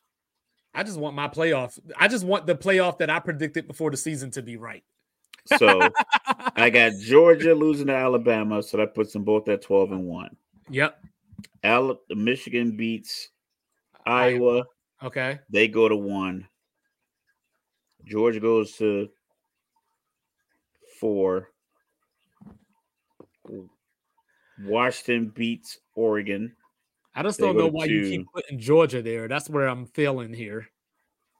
Because they deserve the right to defend their 2-time national championship. And I would agree with you if Stetson Bennett, Jalen Carter, Ringo, and the crew was all coming. If they were all here this year, I would agree with you. But yeah, but they're still not 12 so in theory, in our scenario, they still would be 12-1 without that vaunted championship team. But also with a lesser resume than some other teams. But their resume isn't like they set it up that way. It's just that they didn't have the like if Tennessee is not as good as they used to be. You got Missouri at 10-2. They ranked Missouri. I mean, they ranked Tennessee just so Georgia and Alabama could have that to fall back on. That's theoretically the truth, and we've had this conversation for 18 months. I'm not going to argue with you with that. But it's a matter of, if you look at their SEC schedule, they played it. They played their whole entire SEC schedule. They didn't get games waived. They didn't have a silly loss. They just didn't make the mistake. They would lose. Literally, they would lose to a team in Alabama, because I saw something today that made me hold on, real quick. Let me say this Alabama thing. Let me say this real quick before I forget. Okay. To be fair, I keep forgetting when we have this conversation. I keep forgetting that Ole Miss is like number 11. I keep forgetting that they are 10-2. Yeah. So when I keep saying Georgia's resume, I'm just forgetting that they played Ole Miss because they don't normally play Ole Miss. But go ahead. They have an SEC resume. I can dislike the way they are ranked every year, and I can acknowledge that there is a bit of a bias to it, because I think a lot of the decisions that are made to put SEC teams in certain positions, or how they hire certain coaches, or how they get paid, or the esteem, I think is based off of reputation. I think it's based on just the allure of the school. But with that being said, I don't want to also take away from the fact that they still are 12-0, and then you lose Alabama, you're 12-1. You're losing to a team that would also be 12-1. All right, so it's not like so it's like you're losing now. You lose to a 12-1 team. It's not like you're losing to a surprise 12-1 Missouri team that just got hot this year. You're losing to a 12-1 Alabama team that's been a perennial 10-11 win team. Now check it out. Year. Now check it out. So Michigan wins. So Michigan beats Iowa. They're in the Final Four. Yeah. All right. No matter who wins the Pac-12. Well, actually, let me just. All right. I'll work through this. So Michigan wins. As you're talking, I'm right, so I can. Yeah. So Michigan wins. Michigan wins. Washington wins. So that Michigan would be 13-0. Okay, I'm just doing all that so we go. Washington wins. Yep. And by the way, congrats to Washington, first 12-0 Pac-12 team since 2010. That was the Ducks. But Florida State. They're 13-0. Florida State wins. They're 13-0. Georgia loses to Bama. Georgia loses to Bama. Can't get in. So now we're going to have if Texas wins, then we're going to be back to the Bama Texas argument. Now, with that being said, beats Oklahoma State in there. Right. Now, let's go the other way now. So Michigan wins because I don't know. I just can't say Michigan loses to Iowa. If they do, I'll apologize, but I just can't. That means they scored 9 points. Yeah. That means they lost 10-9. Yeah. All right. So you can run your way. You can run your way to 21 points if you're Michigan. Right. So Oregon wins. So you got Michigan winning in this new scenario, right? Yeah. 13-0. Then you got Oregon. And that puts Oregon, they win. They're at 12-1. Florida State loses. So they're non-factor in my scenario. No, they'd be okay. So they'd be 12-1, but no, they're done. They don't got their quarterback. They'd be done. Yeah. You got Texas wins. Texas is 12-1. And then Alabama beat Georgia. So which conference champion are you leaving out to put Georgia in? So Alabama beats Georgia. Yeah. Alabama wins. They're 12-1. Yeah. Georgia wins. Georgia loses. They're 12-1. They're 12-1. Ohio State's gone because they're just 11-1. So I'm not considering Ohio State's out at 11. They're out. 11-1. So which conference champ are you taking out to put Georgia in? Can't take them out. That's what I'm saying. You can't, not out loud. You can't verbalize it out loud. So what you're gonna get is Michigan 1. Okay, you got Michigan in this second scenario that you have. Right. Michigan's 1. Alabama's probably 2. I give you Alabama 2, even though, but they would make Texas 3 just to get the rematch, and then Oregon would be number 4. They might make Texas 4 to avoid the rematch because normally college football doesn't like rematches. But what they would get is like they'd be able to answer the question of the Texas versus Alabama. Is Alabama the same team? Just and make them play again. Yeah. Make them play again so we can. So if they play again, and Bama's 2, Texas 3, and then Texas beats Bama, the committee can be like, we got it wrong, but they got it right on the field. But then if Alabama beats Texas, they can say, we had it right all along. We knew which team was better. So it's a win-win situation. Right. Yeah, but Georgia would be out. People will lobby for it, but the timing of the loss would impact because that's how it's worked every year in college football. Yeah, that's why I just can't see a path for Georgia to get there. You know what I mean? Unless in that scenario, Washington. Now, what Georgia needs, if Georgia were to lose to Bama, right, they would need Texas to lose. What the clock was it? We forgot the schedule. Like who plays when? Let me see. I'll get the champion game. So Washington and Oregon is Friday night. Okay, so you have the schedule? Okay. Yeah. So we got Washington, Oregon is Friday. Yep. I had it, but now my phone acted dumb. Here we go. Right. So then, let's see. Scores. It keeps pulling up the news for some reason. So then, so we know that the rest of the games on Saturday. It just depends on what order are they in. Yeah, what time? Yeah. Oh, hold on. We got some news here. Okay. Oregon State promotes defensive coordinator Trent Bray to be their head coach. Smart. Keep it in the building. He's probably talked to some recruits.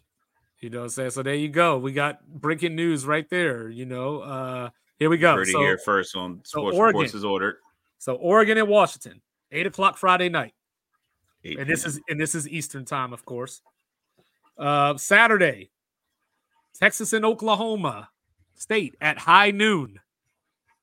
Texas, Oklahoma State, noon. You got Georgia and Bama at 4.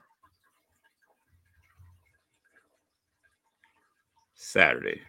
And then you got Michigan, Iowa, and Florida State, Louisville at 8:00.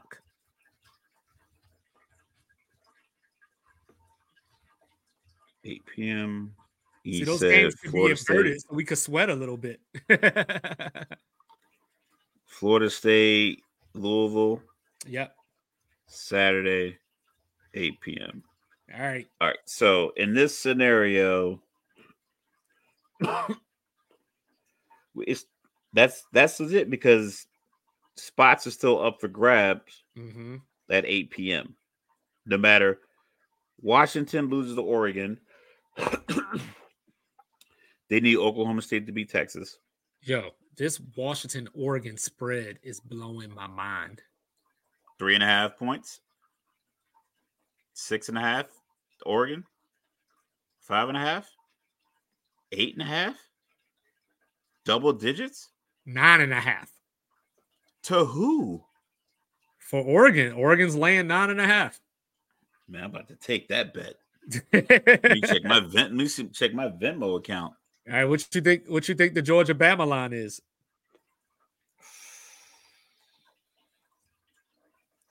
4.5. 6. Bama. Georgia. Michigan and Iowa. Oh shit. 12.5. Michigan. 23.5. Jesus Christ. With the over under at 35.5. So they got them at 23.5. So they got them beating them. What you said the over under is what? 35.5. You gotta beat them 31-3. Oh, and shout 31-6. And shout out to Nebraska and Iowa last week for covering the 25.5. Hold on. The over under is what? 35.5. And the spread for Michigan is 23.5. So 35.5 over under. And then a 30-6 to go over, I guess. I was trying to figure out the math. So they got 30-6, 31-3, and 30. And just for you fellow sickos out there like me, Friday night, New Mexico State and Liberty. This is where Mr. Logical says Virginia. Yeah, what up? We in the building. Mountain time. Liberty's favored by 10 over New Mexico State that just went into Jordan Hare and beat Auburn by 3 touchdowns. And Auburn just lost to Alabama on a Hail Mary essentially at the end of the game. Then we got we got Toledo favored by 7.5 over Miami of Ohio. We got Boise State 9.5 though. The 9.5 Oregon Washington. I know that blows my mind, especially since Washington won the first matchup. But Boise State, who fired their coach 2 weeks ago, is a 2.5 favorite over UNLV for the Mountain West Championship. Willie Fritz and his Tulane Green Wave favored by 4 over SMU. Troy favored by 6.5 over Appalachian State. And then Mr. Logical comes back to the seat. What's the spread in Texas and Oklahoma State?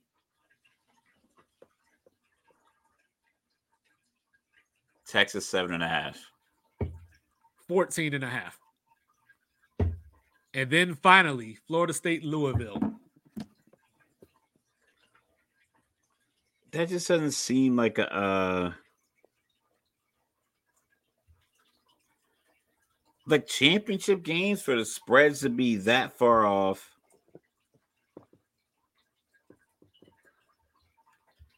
And it being that big of a I don't know. It just seems like it's a setup. What's the I'm gonna take a nice little parlay. I'm gonna look into it. What's the Florida State Louisville spread? 14.5. 2.5. Florida State. Oh, quarterback. Yep. You know what I mean? But yeah, so as far as Texas goes, I don't know. Oklahoma State lost to South Alabama, just like I told everybody in my preseason special. Don't worry, you'll get your chance to clown me because I'm going to do where did I get it right? Where did I get it wrong? Get it wrong. Yep. But I will say I got the SEC title game right. That was probably the easiest one. I think that's the easiest one. If I remember correctly, I got a team correct in each championship game. Like I at least got one of them correct in each championship game. It was just the second team that I messed up on. But yeah, like so real quick, what's the word? Ryan Day done lost 3 in a row to Michigan. Can't fire him for that. You know his overall record? Have you heard his record? Ryan Day's overall record. How many seasons he's coached? He's 63 games. He's coached 63 games. 58-5. 56-7. And 3 of those losses are to Michigan. Yeah, you can't fire him. He hasn't lost to Penn State yet. Potentially, Michigan will fall apart. Whatever these allegations are, not necessarily fall apart, but they'll fall behind the 8 ball because they won't have Harbaugh as their charismatic recruiter. Well, their fans are, well, actually, let me get my line out. I've been working on this, so bear with me. You know what I'm saying? Ryan Day went and got counseled by the assistant principal. That's what he did. For snitching? No, he lost to the backup coach, to Sharon Moore. So that's where the Ohio State fans got to be mad, is that Harbaugh wasn't even on the sidelines and you couldn't win. Listen, Harbaugh was in the meetings. He did not get. He wasn't making the game day decisions. He played for Bo Schembechler, for God's sakes. The man's not going to let Ohio State get any kind of edge. He didn't sit there quietly all week long. He was in text messages. He was on the Zoom calls. They were at his house. They were at Topgolf, wherever they need to have a meeting to talk about this game. There's no way on God's green earth that Jim Harbaugh was not a full-on participant in this game plan for Ohio State. What's funny? No way in hell. What's funny is I was watching that game and I was thinking about one of our conversations, because Ryan Day, for some reason in that game the other day, turned into James Franklin. Like Sometimes would not you go. Don't have it, man. He would not go for it on a 4th down, 4th and 1 from like the 44. He's not going for it. Which surprises me, because this Michigan Ohio State thing, it's like 4th and 1 anywhere near midfield. I'm going for it. Just don't go. Just don't go. Like, it's just, you don't need to bring everybody in tight. Everybody in the building knows a yard is 3 feet. You don't have to bring extra offensive linemen, especially when you're in the middle of the field, because if you're at the goal line, I get it. Just use your power. It's nothing they could do. Everyone's packed at the line anyway. Might as well. But I'm like, if you have an opportunity, if you can run an inside zone handoff with one of your 220-pound running backs who's 6 feet tall already, and you get him running downhill to the line of scrimmage, and he makes contact with even a defensive lineman. If an offensive lineman is still blocking this guy, he can't hold off the offensive lineman and the running back coming downhill and stop him from getting the yard. Like it's a rare thing. Someone gets through, then it is what it is. But if you block it well up front, but the best way to do that is to spread it out to where the safeties, linebackers, corners, they all can't be there helping. Right. And it's basically my 5 offensive linemen and my 220-pound running back coming downhill, RPO style, but I know I'm giving it to the running back all the way. But the RPO holds a defensive end. So now I got 4. I got my guard, center, guard, tackle on the right side, blocking 3 of their guys, because the right defensive end has to watch the quarterback. So all I need is a split second of you to hesitate, so my fucking running back can just run downhill and I get the first down. You're gonna get it every time. It's speaking of James Franklin, he just signed an extension that will keep him in Happy Valley at least through 2031. And it'll keep all those restaurants and bars full all week long for tailgates all day Saturday, and the community economy will still thrive. Yep. But then, but like, you remember Dave Chappelle, like, I wonder what Ja Rule thinks about this. Well, I had that moment, like Saturday, I was just sitting around and I said, I wonder what Maurice Clarett thinks about all this. And then I went on Twitter and Maurice Clarett was like, Yo, I love you, Ryan Day, but you got to go, dog. Yeah. This is just one of these things. Like, I remember growing up in the 90s, John Cooper, head coach of Ohio State, he went 2-10-1 against Michigan. And like every year, it felt like Ohio State was 10-1 or back then they played 11 games. So they were like 9-1 or 10-0 going into that game. And then Michigan with Tim Biaka-Batuka ran for 300 yards one time. So these coaches in this series, they get all of the scrutiny. And I saw Jim Harbaugh come out today. Yeah, if you lost 10 years in a row or 10 years out of 12, okay. But 3 years when Michigan's team is going to be different next year. Well, you got to remember, since 2000, before that started, since 2000, Michigan had only beat Ohio State like twice. So it's the changing of the guard right now, and they don't. And and Michigan was firing their coaches because they were just inadequate. Holgorsen, Brady Hoke, who else? They fired Lloyd Carr. Because those guys were just losing to everybody every year. It wasn't like they were going like 8-4, 7-5, 5-7, losing to Appalachian State. It was a complete collapse. Ryan Day, what he's doing, I don't want to give him the James Franklin treatment because as far as James Franklin, it might be a situation where it's a recognition that, yeah, it's like if you are an athlete, it's like, yeah, I want to be a Division I swimmer, but all I'm getting are Division II times. And you could be a great Division II swimmer. You can get your college experience and everything about it. But Franklin might be in a position where he is not going to have the team that can beat Ohio State and Michigan consistently. Maybe you get a fluky year. Maybe you get one of those years where you just get a guy and you got a hot hand. But you have to recognize, like, my history dictates that I haven't built a team that can consistently compete against Ohio State and Michigan. I got to win these other 9 games. And I got another play-in update for you. The Rockets did not get in. They lost to the Mavericks just now. So, they're going to have to wait for some help to see if they can advance. You got Golden State 72, Sacramento 51, at Sacramento with 48 seconds left in the half. But, Mr. Logical, did you hear that my dreams came true? James Madison and Jacksonville State are going bowling. I saw that. All that Michigan and everything else just for them to get in. If they didn't have to deal with that, they probably would have won the App State game. Well, what's crazy is I don't understand now that they're bowl eligible. I don't understand why the Sun Belt won't let them play for the title, because Appalachian State is only in because James Madison was ineligible. But now that they're going to a bowl, why can't they play for the conference championship?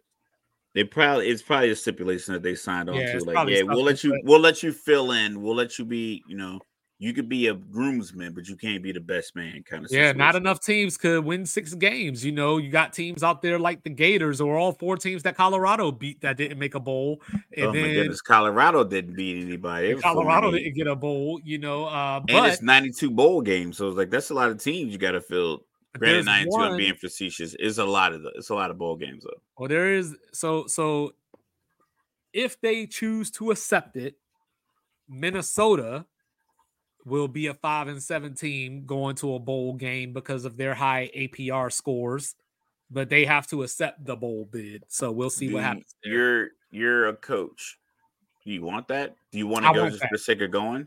No, I want it to get the extra practices and to like, so this is the problem, right? You got the transfer portal. Transfer portal opens next week on Monday, right? So we already got names. Like, people are already announcing that they're going to the portal. Like, that's a thing. And we got to see if Mike Elko is going to bring Riley Leonard to Texas A&M with him, but anyway, portal opens up, right?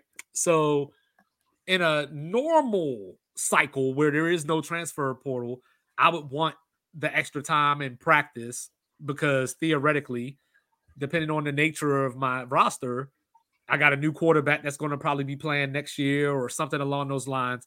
So if I can get some reps. When was their last game? Because I give you an example of their last game was Saturday. My personal life as a a sports parent. Yeah, their last game was Saturday I against remember Purdue or Wisconsin. probably They lost to Wisconsin on Saturday. a few years back, 4 or 5 years ago, we had a tumultuous season, youth football. Granted, this is youth football. Right, right. We had a tough season, and we played a game on Sunday. That was our playoff game, and our kids lost.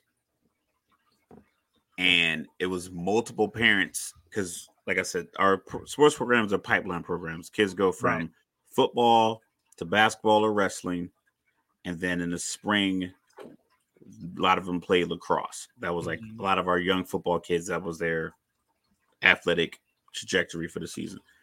So as soon as the game ended, normally, a couple of years in a row, we had gone to championship games, and it was we won one they won one championship. They lost it next year, and then this third year just was like complete discombobulation throughout the most of the season.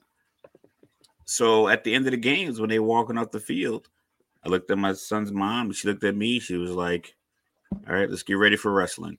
It wasn't like this real somber, like real connection to football because it was such a bad year. They had a good win-loss record. I think they won like 6-2, but it was like pulling teeth. It just was like, you know what? This year needs to end. And we're glad it ended the first round of the playoffs. We left the football field. Obviously, my son and his teammates are sad, and he's in the car, and he's upset because he's lost.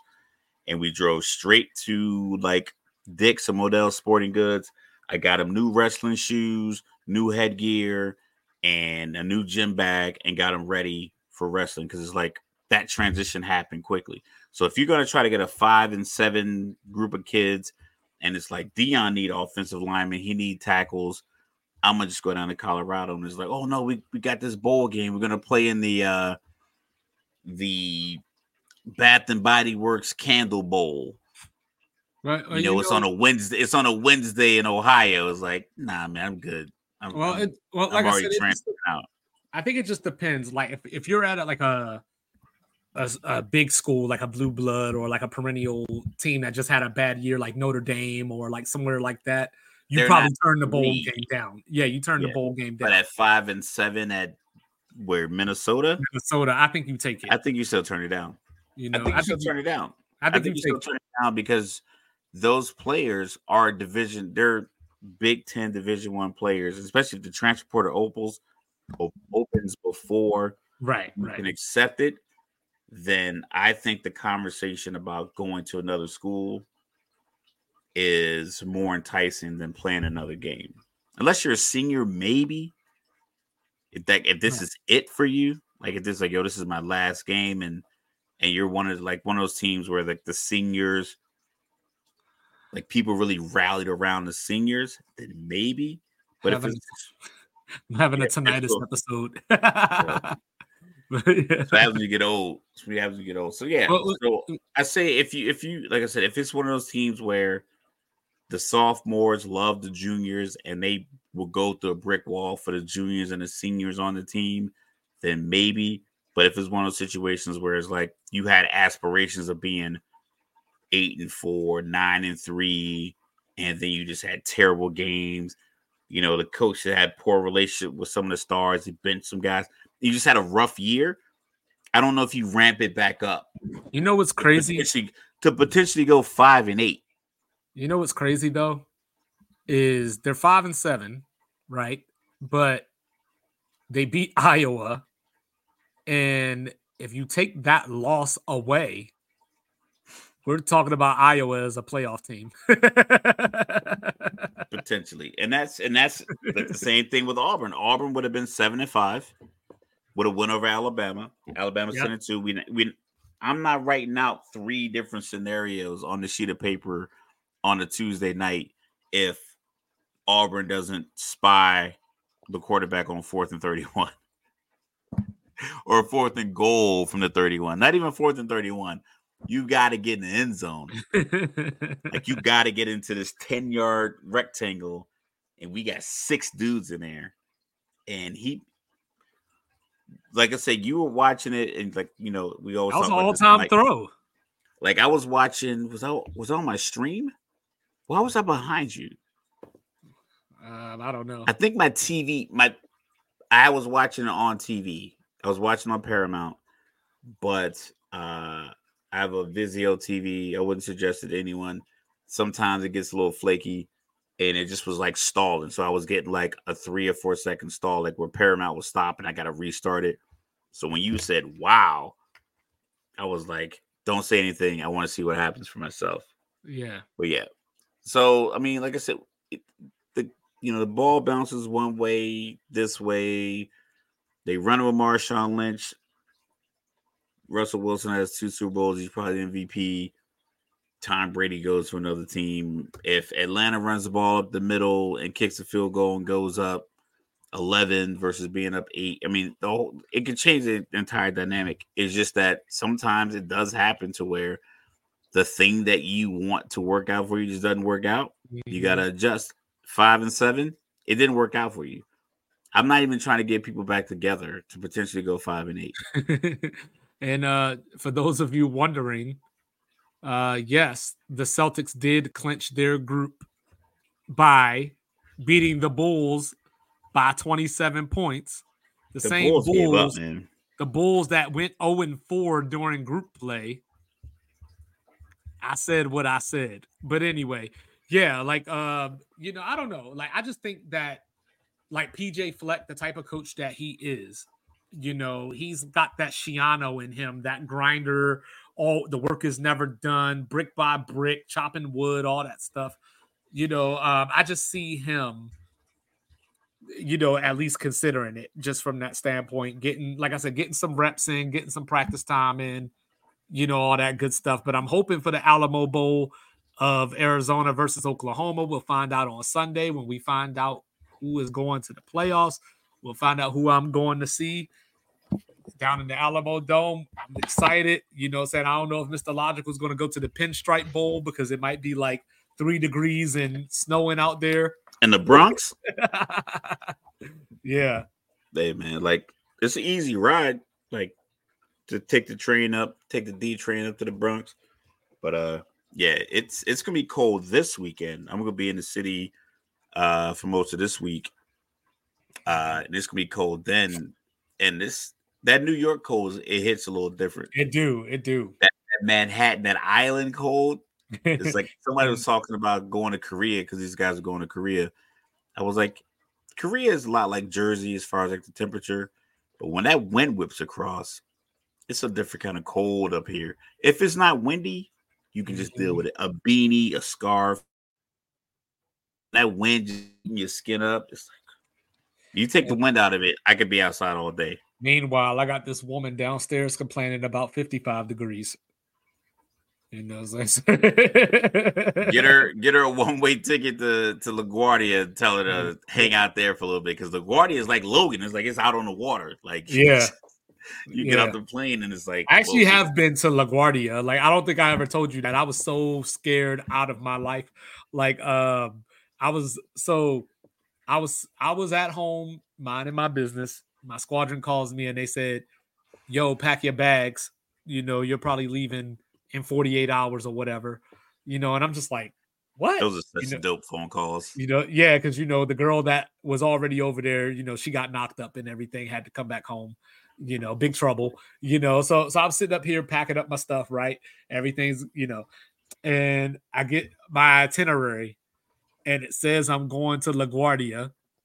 I look down at the date. Now, granted, this is 2005, but I look down at the date. And it says 9/11. September 11th. Yeah.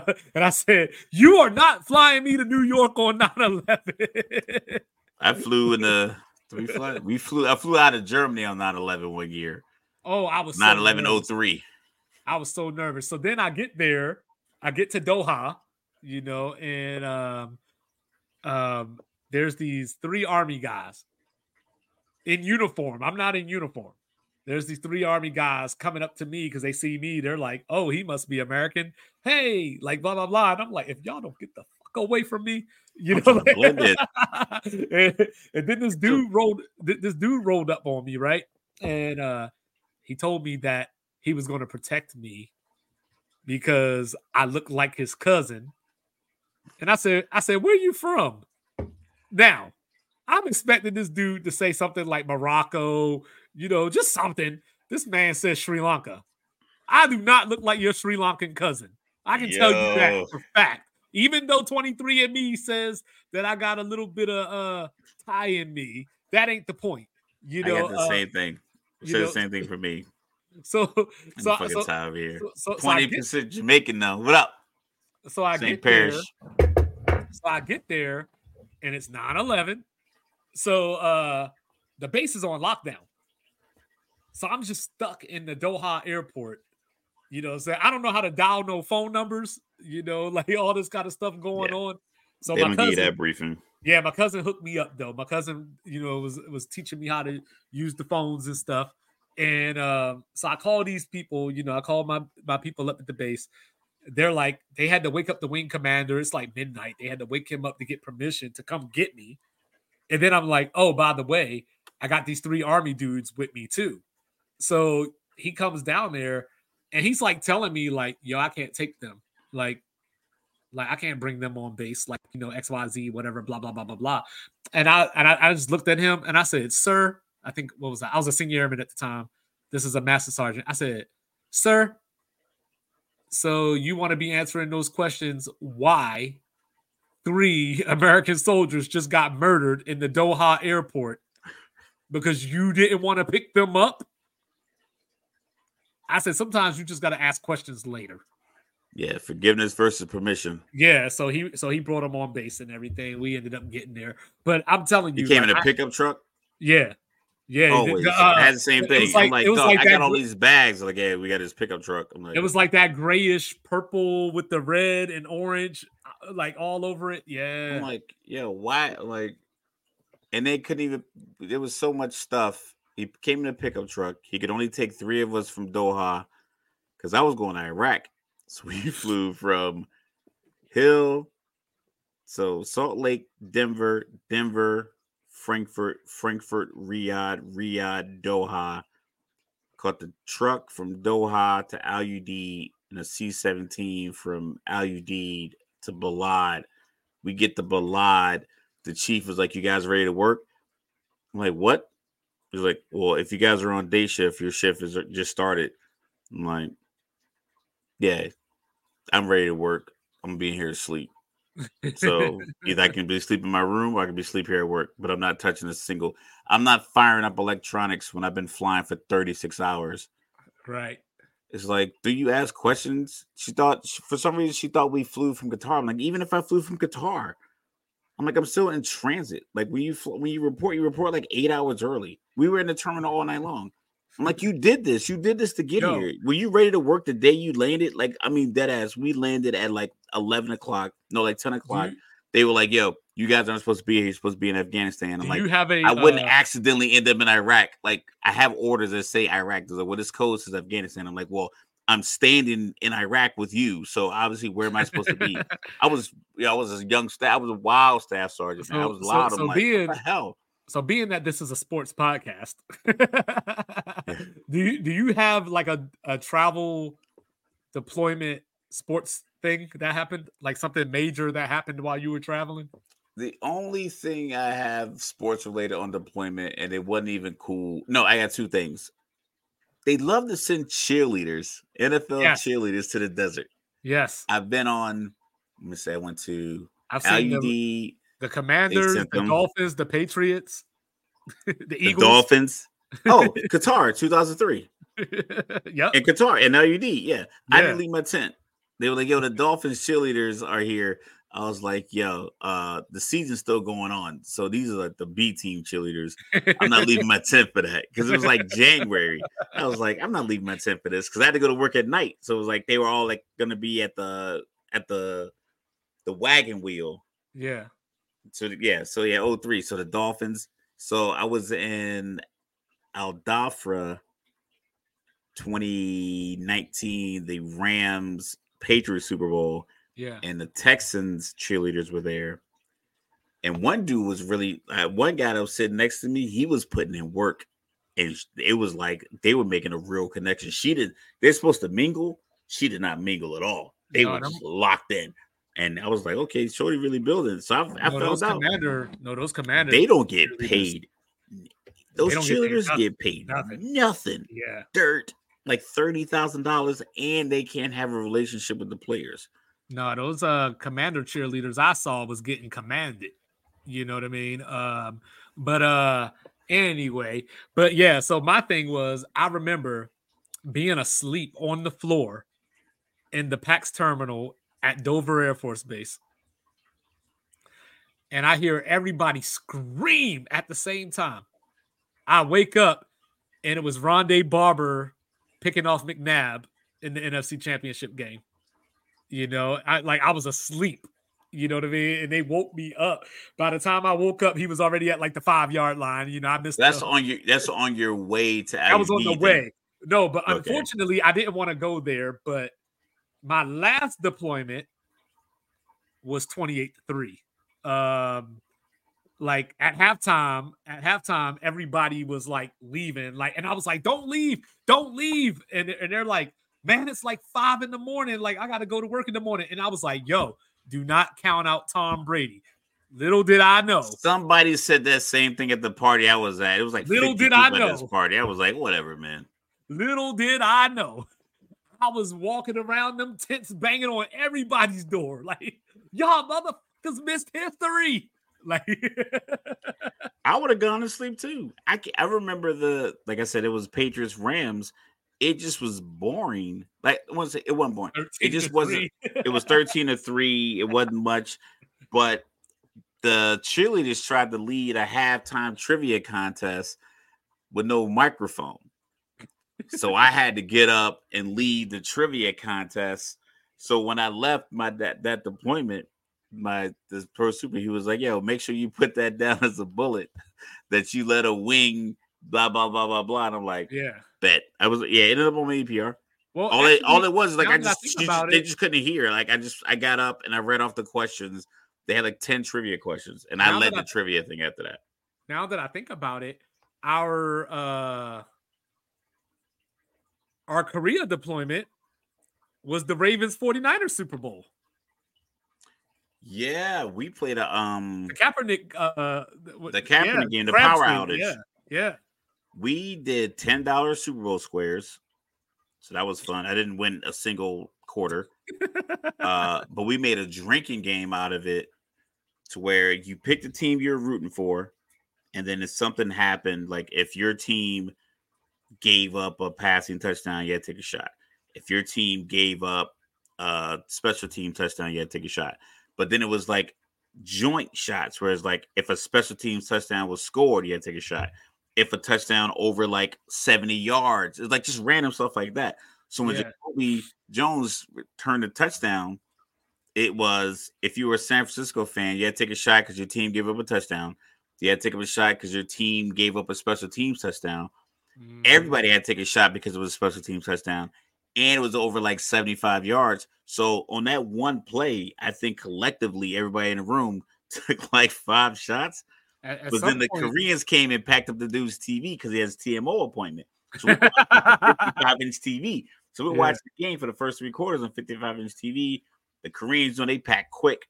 So when he came in the room, we were like, "Yo, pack everything else. Save the TV for last." Man, they packed his room in like 12 minutes. Man, and like, we're ready for the TV.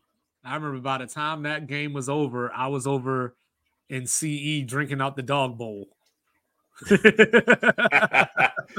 Where did we end up? We were in the, what dorms were we in? We were in the airman dorms. I was in the condemned dorms with the mold everywhere. That's where I was. And that's not where that's where we lived. That's not where I watched it. So we left there. I think I went to the CAC to give me a pig pie. And then went to sleep. Pig pie. Listen, pig pie it was pizza, but it had ham, bacon, sausage, bacon bits. It was just a nut. It was a bunch of pork on it, so they called it pick a pie. You go pick a pie. Yeah. So I was eating those buffalo chicken pizzas. You did buffalo chicken. I did the pig pie and the chicken teriyaki. That was literally my Bloody Mary meal. And I had a Bloody Mary.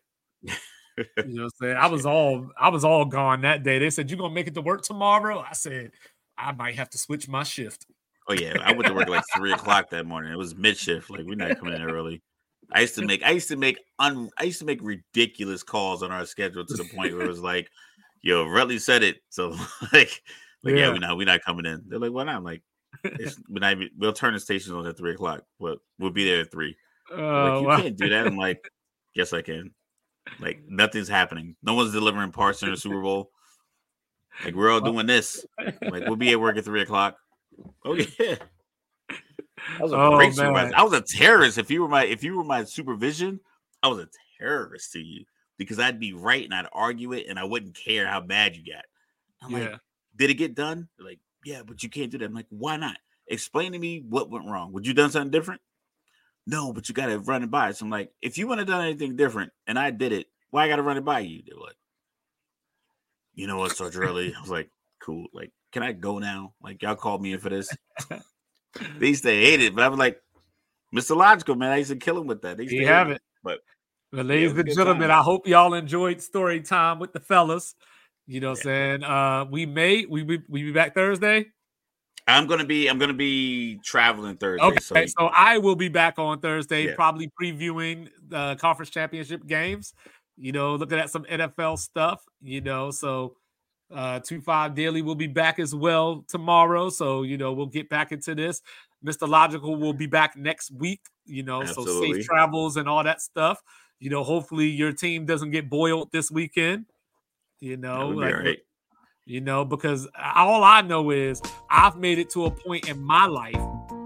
Washington cannot hurt me anymore. Oh, the Falcons can't hurt me. I'm like, I got all this anthrax in my body. They can't hurt me. I've been desensitized since February 2017.